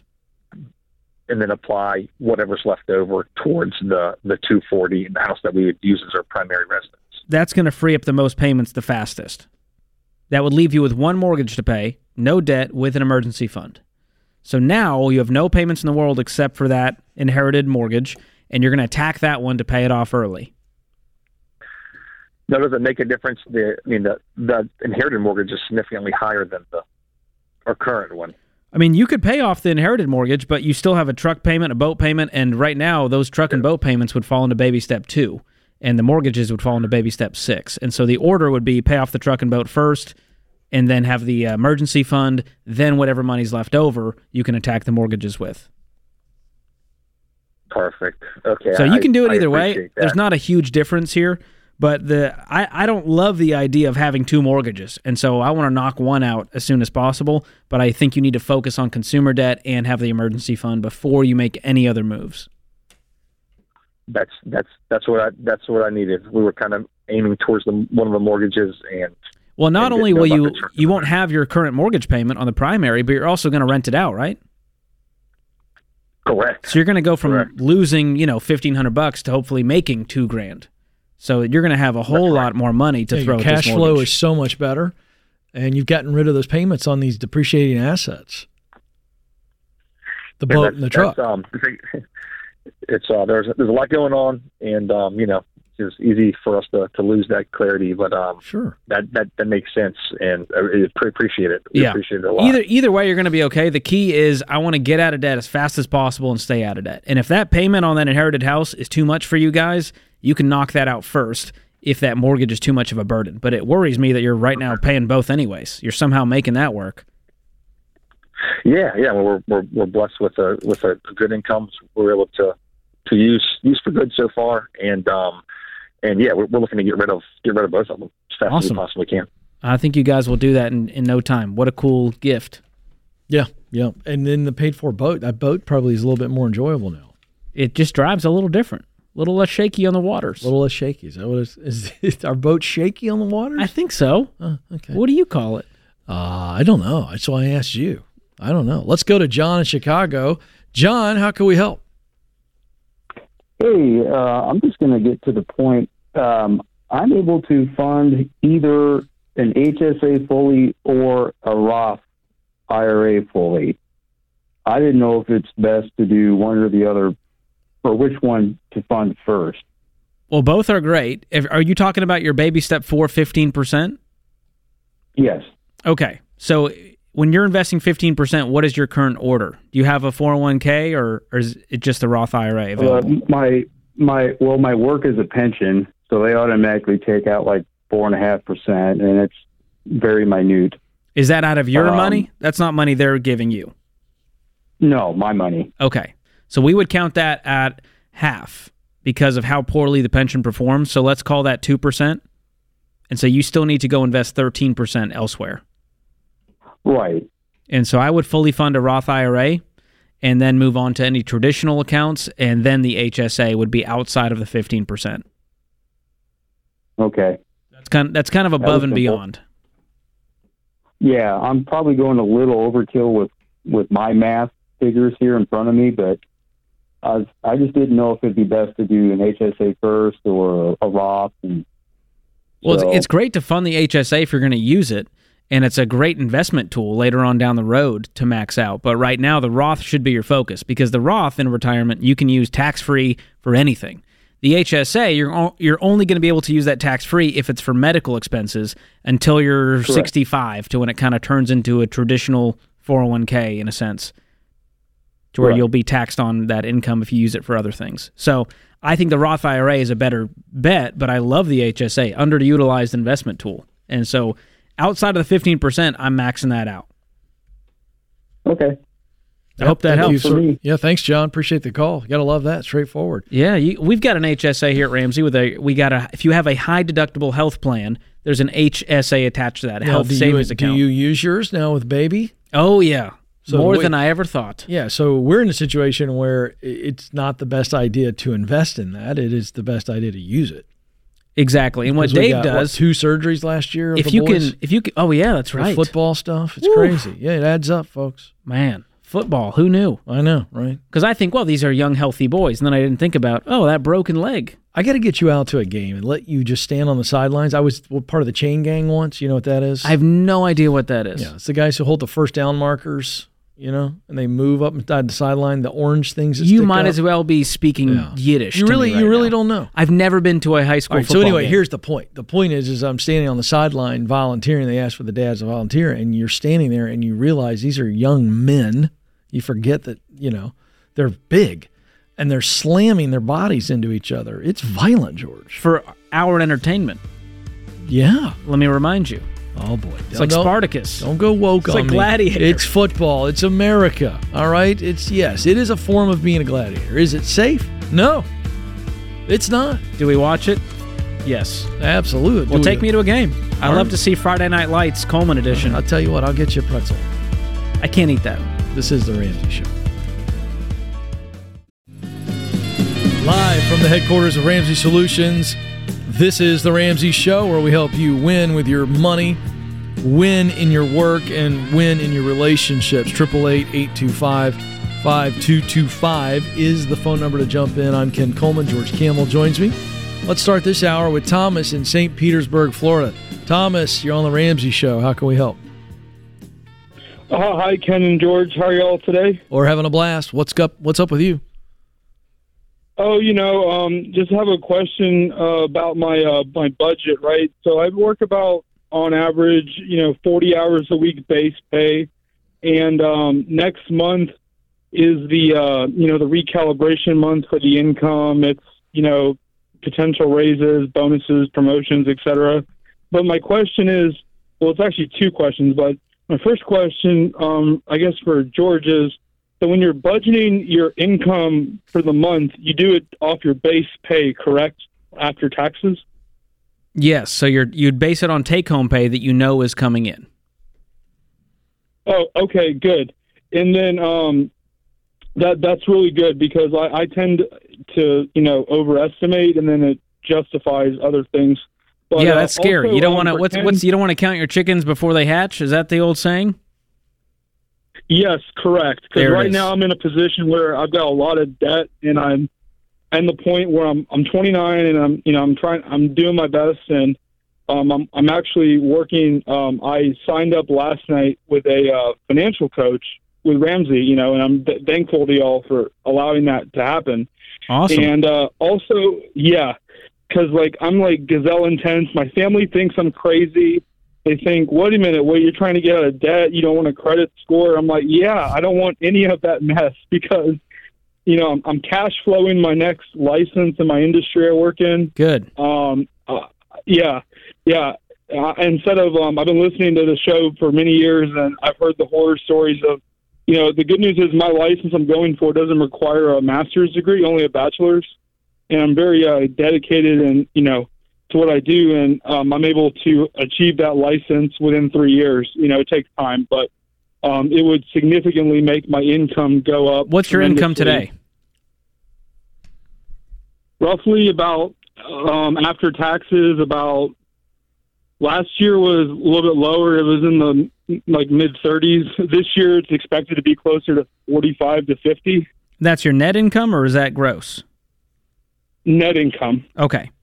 So as you create your every dollar budget, which I hope you're using every dollar, if not, we'll hook you up with that. You're going to list your lowest... premium, yes, I'm sorry. Okay. Yeah, I'm sorry. So you're going to list your lowest estimate for monthly income. And when it changes, and if, that's when you would update the budget. And so if you do get a bonus, like you said, you're on base. If you get a bonus that month or there's commissions, you would then update the budget. And that allows you to then tackle more debt because you're in baby step 2. And so the key is, can you cover your expenses from your base salary? Yes, that's correct. I can cover my expenses and, fund my emergency fund to where it needs to be at the 1,000 mark for Good. baby step 2. By the end of this month, I'll be in baby step 2 again after I had a car repair, but I had the funds. I had the cash for everybody that Good. listens. I had the cash in the account. I didn't have to use a credit card to get the car repair. It was a minor repair, but they fixed it, and it was a reasonable price, and it was all cash. So And you I was all restocked the very comfortable $1,000. You're back on the horse now, attacking those debts. And so you're going to list those debts as minimum payments in your debt snowball. Attack the smallest balance first with a vengeance, with any extra money that comes in outside of your base pay. And the key is, how little can I live on so that I can throw any extra money at the debt to get rid of it faster? So how much debt do you have? Combined debt between credit cards and student loans about $30K. Okay. But the good news is that I am picking up overtime hours, which allows me to make extra money when they release it. And I pick up as much overtime Monday through Friday I can in the evenings to work extra hours and make extra income. I love it. Well, you're on the path, man. I think that coach is going to help you as well. And it's a great call out to anyone out there who has a regular income. The paychecks don't hit at the same times every month. The amounts are different. You are not excluded from making a budget. In fact, you have to make a budget more than anyone because life is so chaotic. And so the key here is to create a prioritized spending plan. That means food, utilities, shelter, transportation, that comes first. We got to cover that. Insurance, giving. Beyond that, if you have the money come in, great. We can use it towards those other goals. If not, at least you know you have the basics covered. Yeah, absolutely right. Great advice there. All right, let's go to Atlanta, Georgia now. Chad is on the line. Chad, how can we help? Yeah, hey, I was calling. I wanted to see about my situation. I'm 23 years old, and I'm living at my parents' house. I'm in a really good spot financially. I have zero debt. I've been working for the past 3 years and built up a good 401k. One of my buddies is moving into Atlanta, and I'm wanting to potentially move out of the house, but I'm trying to decide now if I should stay at my parents' house because luckily I'm blessed. I'm able to stay there with them. There's no rush to get out, or go live in an apartment with him, or potentially purchase a house and rent out the other room to my friends, essentially. Do you have the money to purchase a house? Yeah, so cash-wise, I'm sitting on about just over 20. Does that include your emergency fund? That's everything. Yeah, so it's like 22, so that's everything. Okay. So we're going to call that your emergency fund. And beyond that, you can now start saving up for a down payment, which may take a few years. Exactly. Especially in your area. Yeah, exactly. And I was looking at potentially maybe doing a lower down payment than the 20, but don't want to get with PMI or anything like that. I was talking to banks, just looking into it, looking at all my options, and found out there is loans out there that you can go less than 20, but also don't want to have too big of a monthly payment, especially since I'm younger. I don't want to be locked down to one spot. That's right. And Chad, you don't want to be in a desperate situation if a roommate bounces on you and you're like, oh, I got to find somebody fast. The roommate needs to be like oh, that's gravy. And then the roommate busts the toilet, and then it's your problem because you're the landlord. And so you're taking on a lot of responsibility, and we love homeownership. We love real estate. I think we need to pause on that. I would go rent with your buddy and take that next step into adulthood. I think it's going to be really good for your spirit. And as you're doing that, then sock money away for that down payment. What are you making a year at 23? I'm about in the 60s, so I'm like 63 to 64. Good for you. Amazing. What do you do? I'm an air conditioning technician. Oh, man. And you've got a path. I mean, you're probably going to make more money in the next 3 to 5 years, would you say? Oh, yeah, for sure. Because I'm starting to work on stuff like I would set an aggressive goal, Chad, and go. Thing on like the side. Stuff, you want that house payment to be about 25% of your after-tax income before other deductions, and so that will help dictate the down payment. Don't listen to a bank as far as how much money they'll give you. They will give you an insane amount that is ungodly. Do it the peaceful way. Don't do it the bank's way. That's exactly right. And hey, the trades work, folks. There it is. Debt-free investing, Chad, 23. Debt-free, 23. In the trades, going to be making really good money over the next 3 to 5 years. Oh, it's a story we need to tell more. This is The Ramsey Show.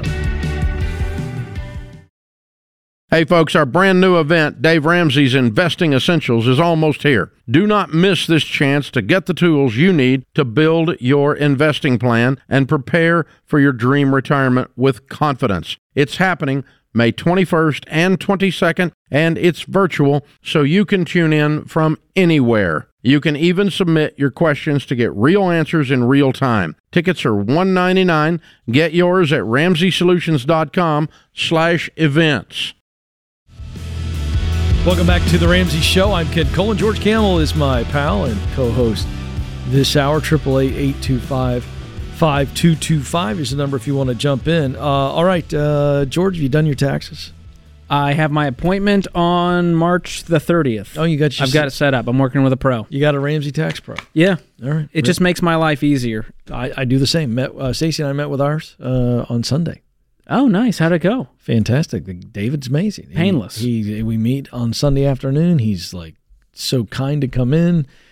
Stacey had all her questions, her notebooks, her folders. Yes. Oh, she's the nerdy one like me. Like I already have every document I need in a labeled folder. Yeah, I largely just sit there and listen. You're the eye candy.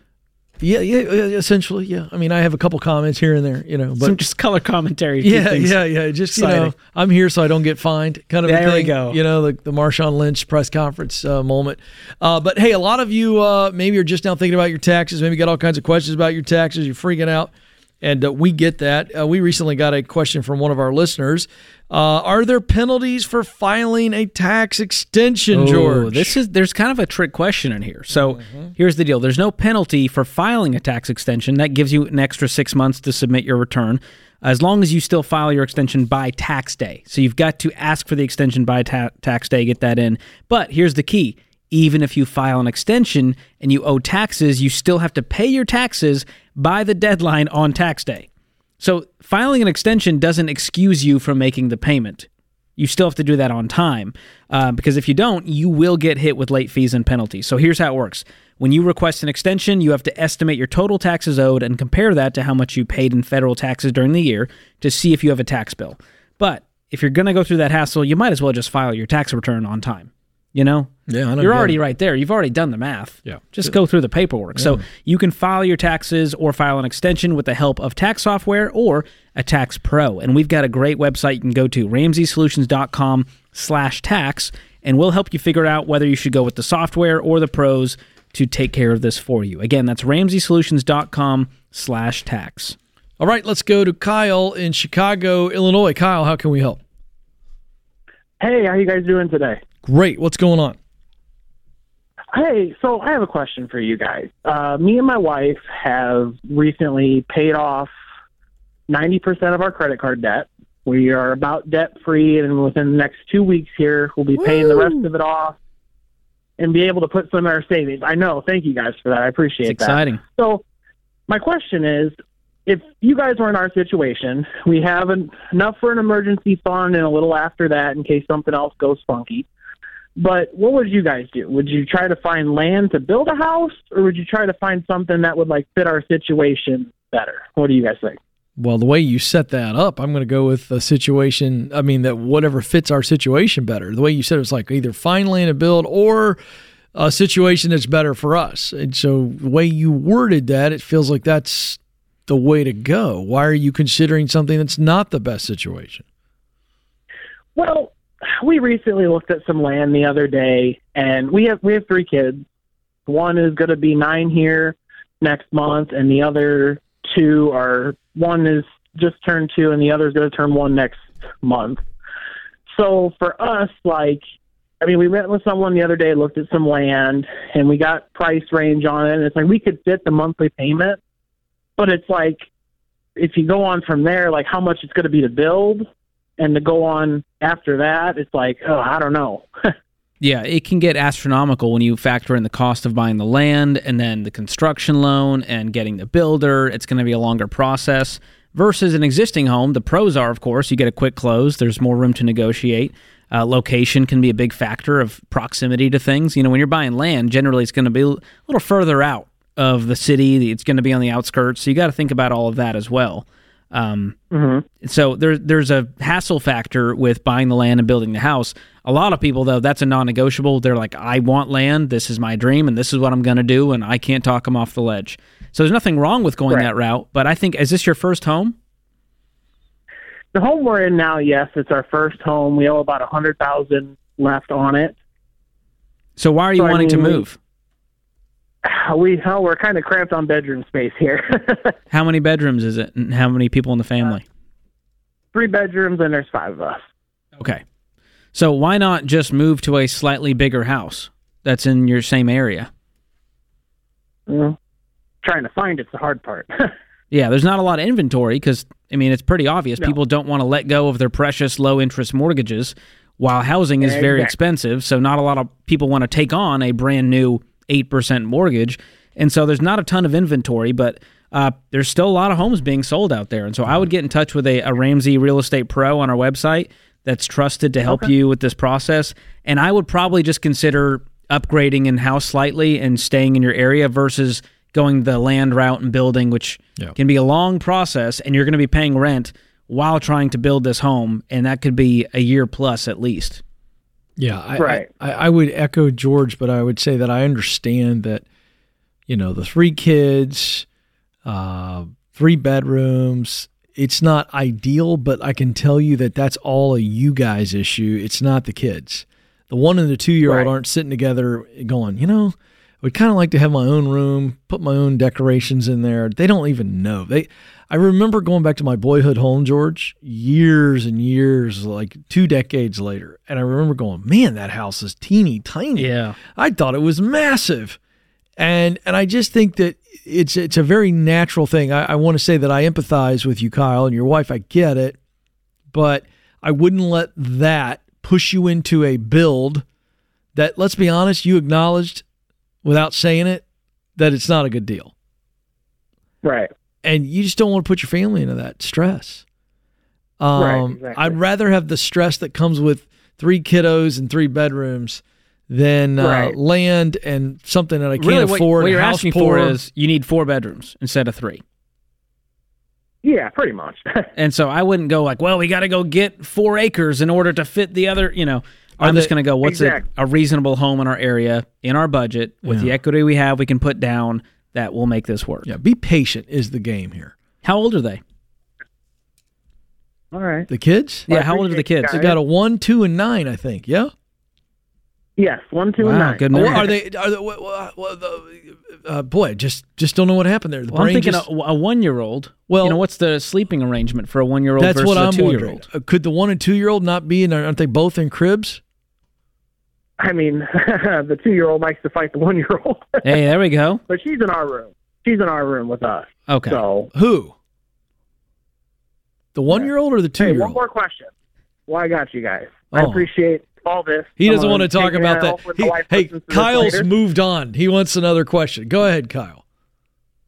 Can you guys send me one of them Yeti cups, the Dave Ramsey ones? I'd appreciate that. That he wants the Yeti cup. We thought it was going to be a really good question. I thought, yeah. They're Yeah. not for sale. The I answer barely is could no. get one, to be honest. I had to fight for one. This just says the Ken Coleman Show on it. I don't even know who made that one. And nobody wants that. Yeah, that's probably right. But we should try selling those. That's probably right. Times get tough. The Ramsey Cup, though, on the other hand. Yeah. You can always get a free Has mug. that ever happened to you before? Somebody asked for one of these things? No, I didn't know he knew about it. That's pretty amazing. Respect to Kyle for the ask. Yeah.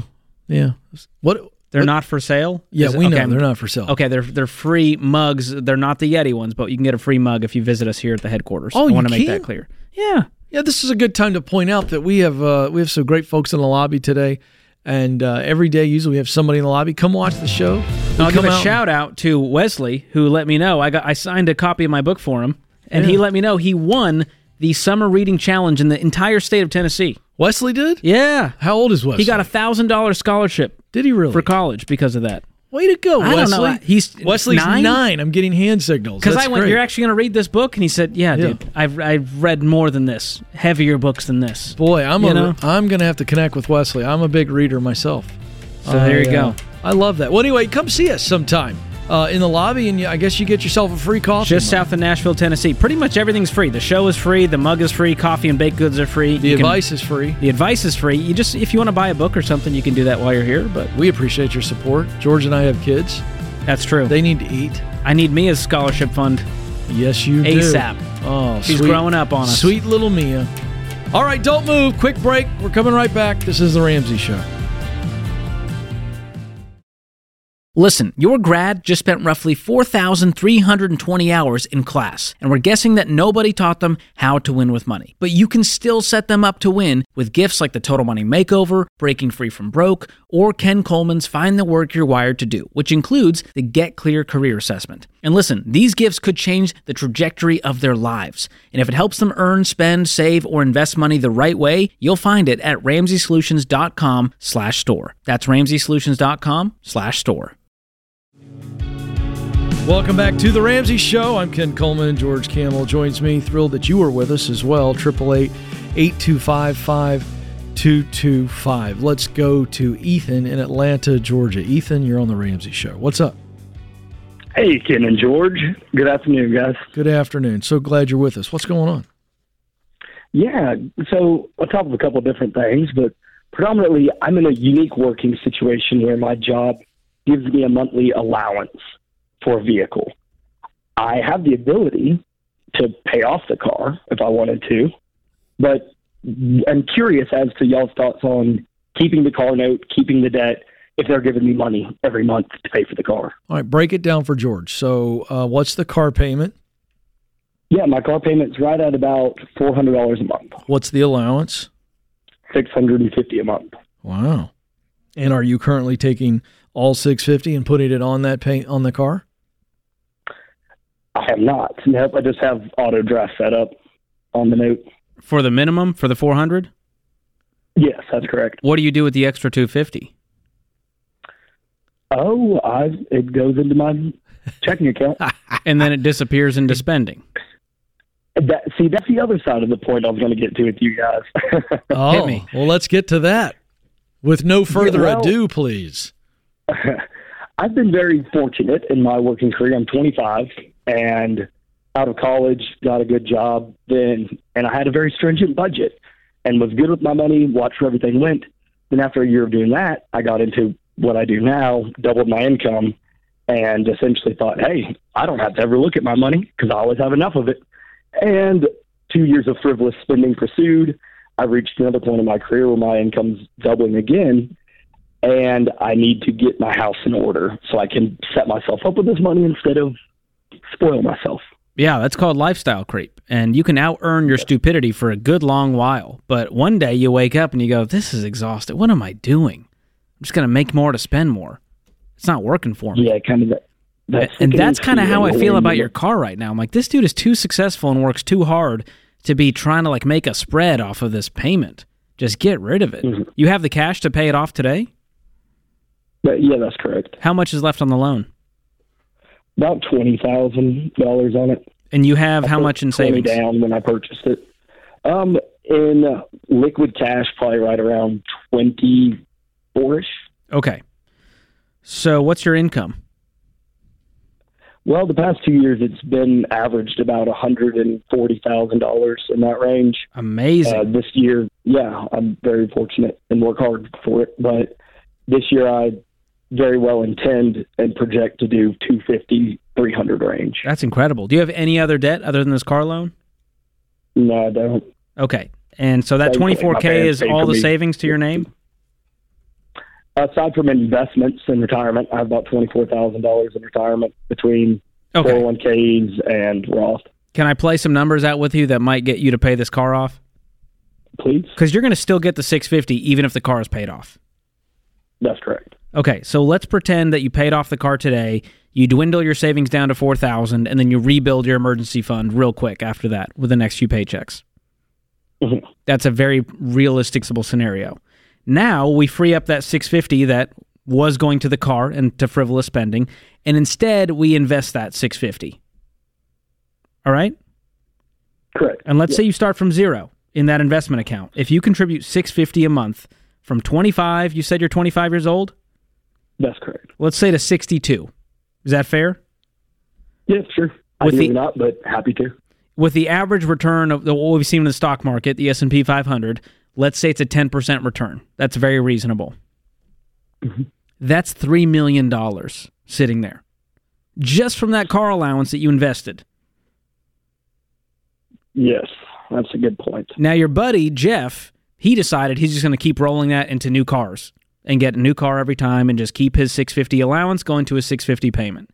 He has zero in that investment account. Do you see the difference here? I do. I do very much see it. And that's what I see with a guy with as successful as you, making high six figures this young. It's so easy to wake up and go, well, I have all these nice luxury toys that I'm making payments on, but I can make the payments comfortably, so who cares? Instead, I'm going, dude, what if you could have an extra $3 million that you could just leave an inheritance with, leave a legacy with, buy a vacation home with, all with cash? You never have to touch debt again. That's a very, very valid point. Do you have a home?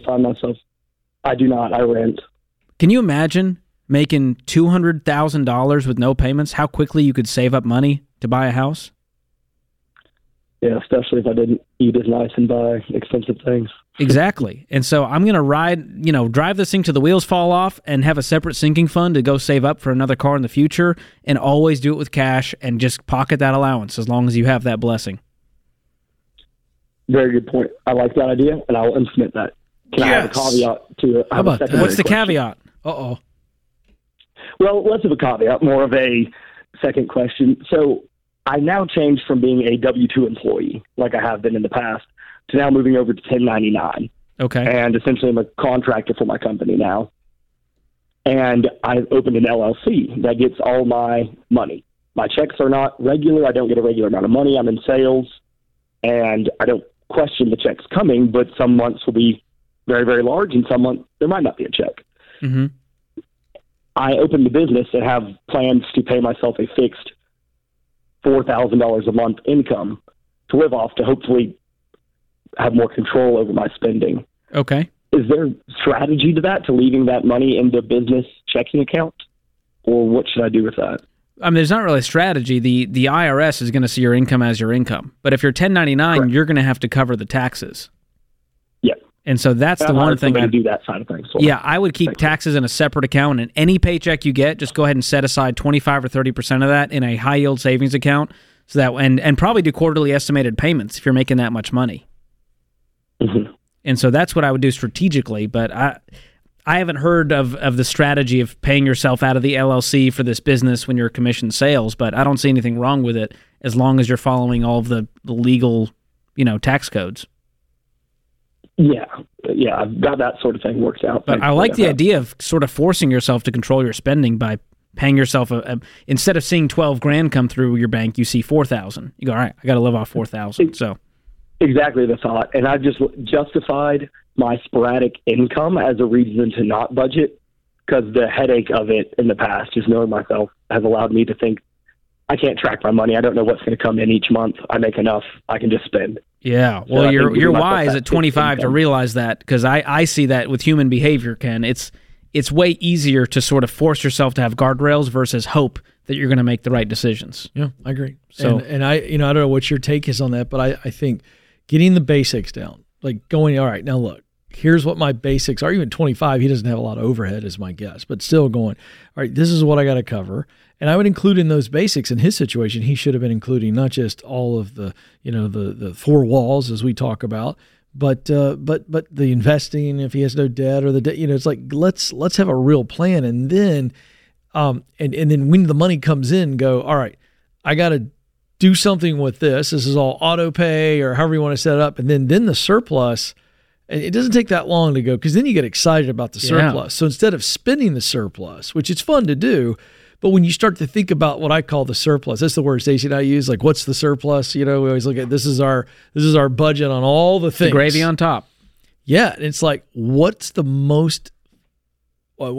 best thing we can do with that? And that's why I love when you make your budget in every dollar. What my wife and I do is we have our expenses, and once the expenses are covered, anything above that we have pre-planned as to where that money's going to go, whether that's giving, a savings goal. And when you pre-plan, you're just far more likely to do it psychologically versus hoping when you see that money in the account, you make the right decision. I agree. So a budget is just pre-planning. That's telling your money where to go instead of wondering where it went, as John Maxwell says. Yeah, so check it out, everydollar.com. You can get started for free. And whether you're broke or rich, it's going to help you build wealth with confidence for the foreseeable future. Yeah. All right, don't move. More of The Ramsey Show and your questions coming right up.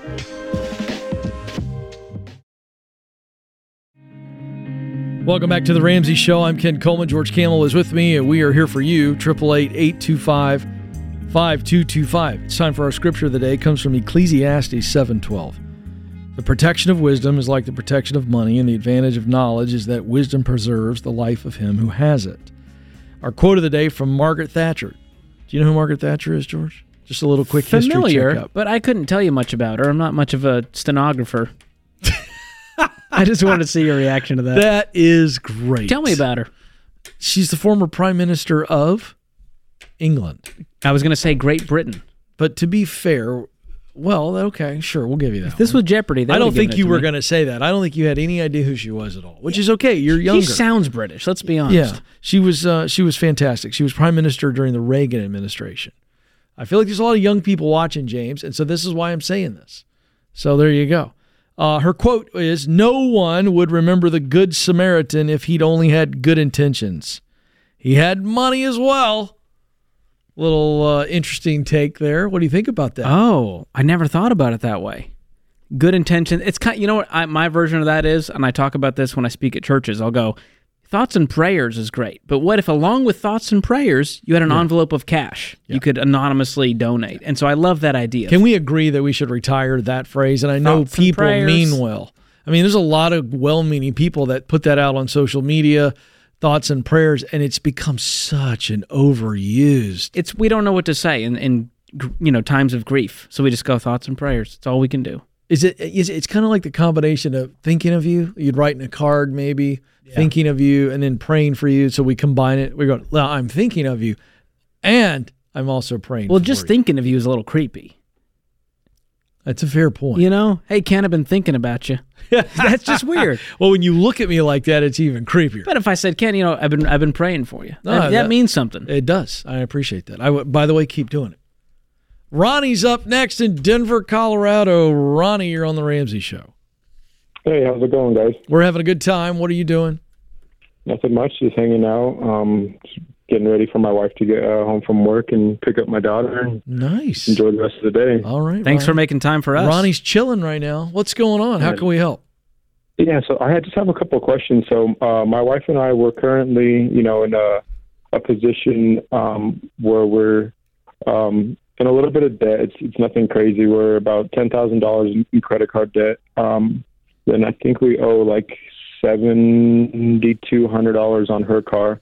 My car's paid off, which is a blessing. So I'm very thankful for that. And we have the money to easily pay it off. That's not the hard part. Just, I guess, me wanting to put $17,000 away out of the $83,000 that we have in the bank. aside for that, You have $83,000 saved? yes, sir. Why are you hanging on to this debt? We're in the middle of our lease is going to be ending here in a couple months, and we're wanting to buy a house, but it's just extremely expensive out here in Denver, and I just don't really know what to do. And I want to make this money last, and I want to grow it. And It's a good way to not make it last? Pay 22% APR to the credit card company, which is what you're doing right now. Yeah. What are we doing, man? Let's clean this up. There's a time and a place to be a homeowner, and you guys are so close. But we got to do things in order so that this is a blessing and not a burden.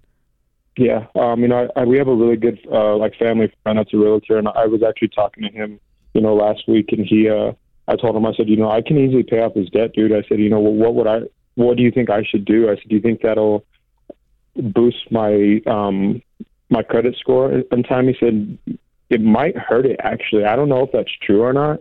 Well, credit scores are one of the dumbest things on planet Earth. And it's true that sometimes if you pay off your debt, you'll have a temporary dip because they punish you for paying off debt because they want to keep you in debt.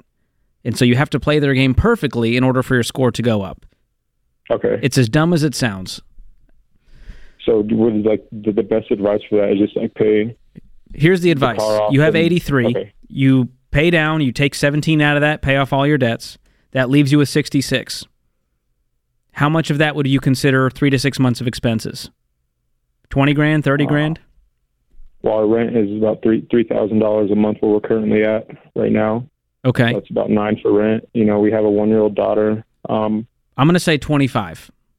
Okay. That's all in for all of your expenses for 3 to 6 months. All right? Okay. So 66 minus 25 now leaves you, I'm going to separate this money. So anything beyond the 25, put in a separate high-yield savings account. That's $41,000. That's now your down payment fund. You said put it in a what? In a high-yield savings account. Okay. And that's going to help this money at least grow for you a little bit at 4 or 5% with no risk, keeping it liquid. Don't invest this money. And then now you create a new down payment goal. You have no payments in the world. You have an emergency fund. Now's the time to be saving for the house. And so create that down payment goal. That might be 60 grand, 80 grand, 100 grand. You said you're in the Denver area. It's crazy expensive out there. Yeah, it's we're super close to our job. That's why my wife and I, we both live in the neighborhood. We live in an extremely beautiful, one of the top neighborhoods out here in Denver, Colorado. But it's to the point where it definitely is pricey. But so what's a house going to cost you? What's a reasonable house going to cost? To purchase? Yeah. In this area, I'd say anywhere from $700,000 to $4 million. I said reasonable. That was a big jump.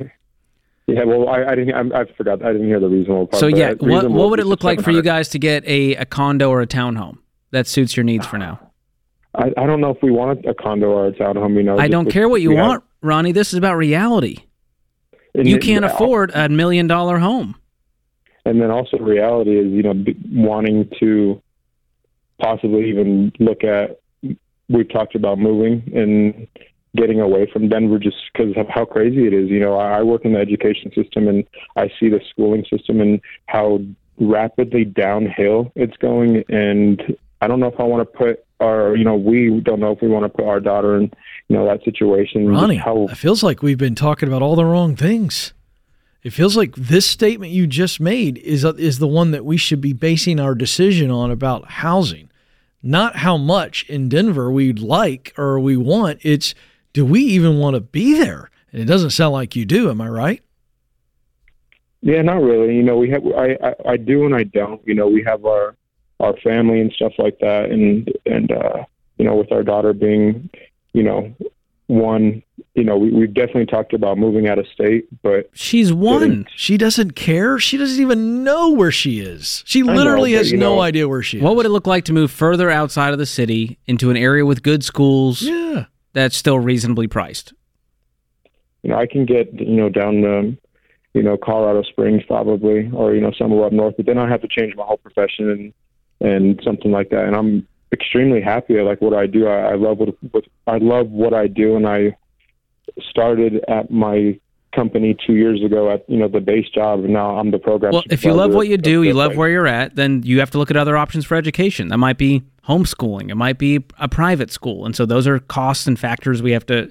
But we can't have the cake and eat it too. We can't live in the Disneyland castle just because we want to, and we have to look at reality of what we can afford, and that might mean your down payment needs to be $300,000 if you want this $800,000 home. Either way, I think, Ronnie, the theme here that you're struggling with, and I'm not criticizing you, I'm just trying to help you see, you're struggling with patience.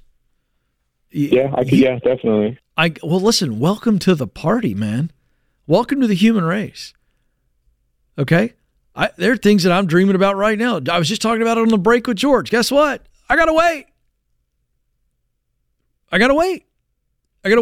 Life's got to cycle out. I got expenses in certain areas. And you know what? It is what it is. It's worth waiting on.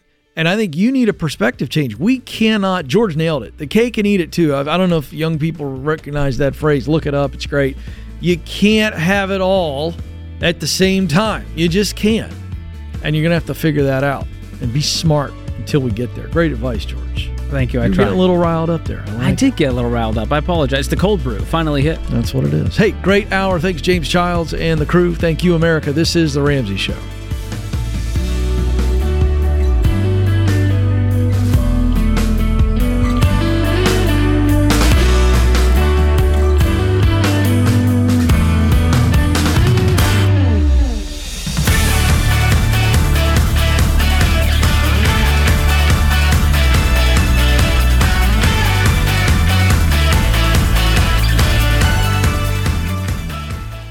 Hey folks, Dave Ramsey here. You know, budgeting doesn't have to be boring. You just need a budgeting app that's made with you in mind. And that's EveryDollar. The EveryDollar app has helped millions of people work the baby steps and take the stress out of planning and managing their money. Start budgeting with EveryDollar for free right now. Just go to RamseySolutions.com/EveryDollar and download the app today. That's RamseySolutions.com/EveryDollar.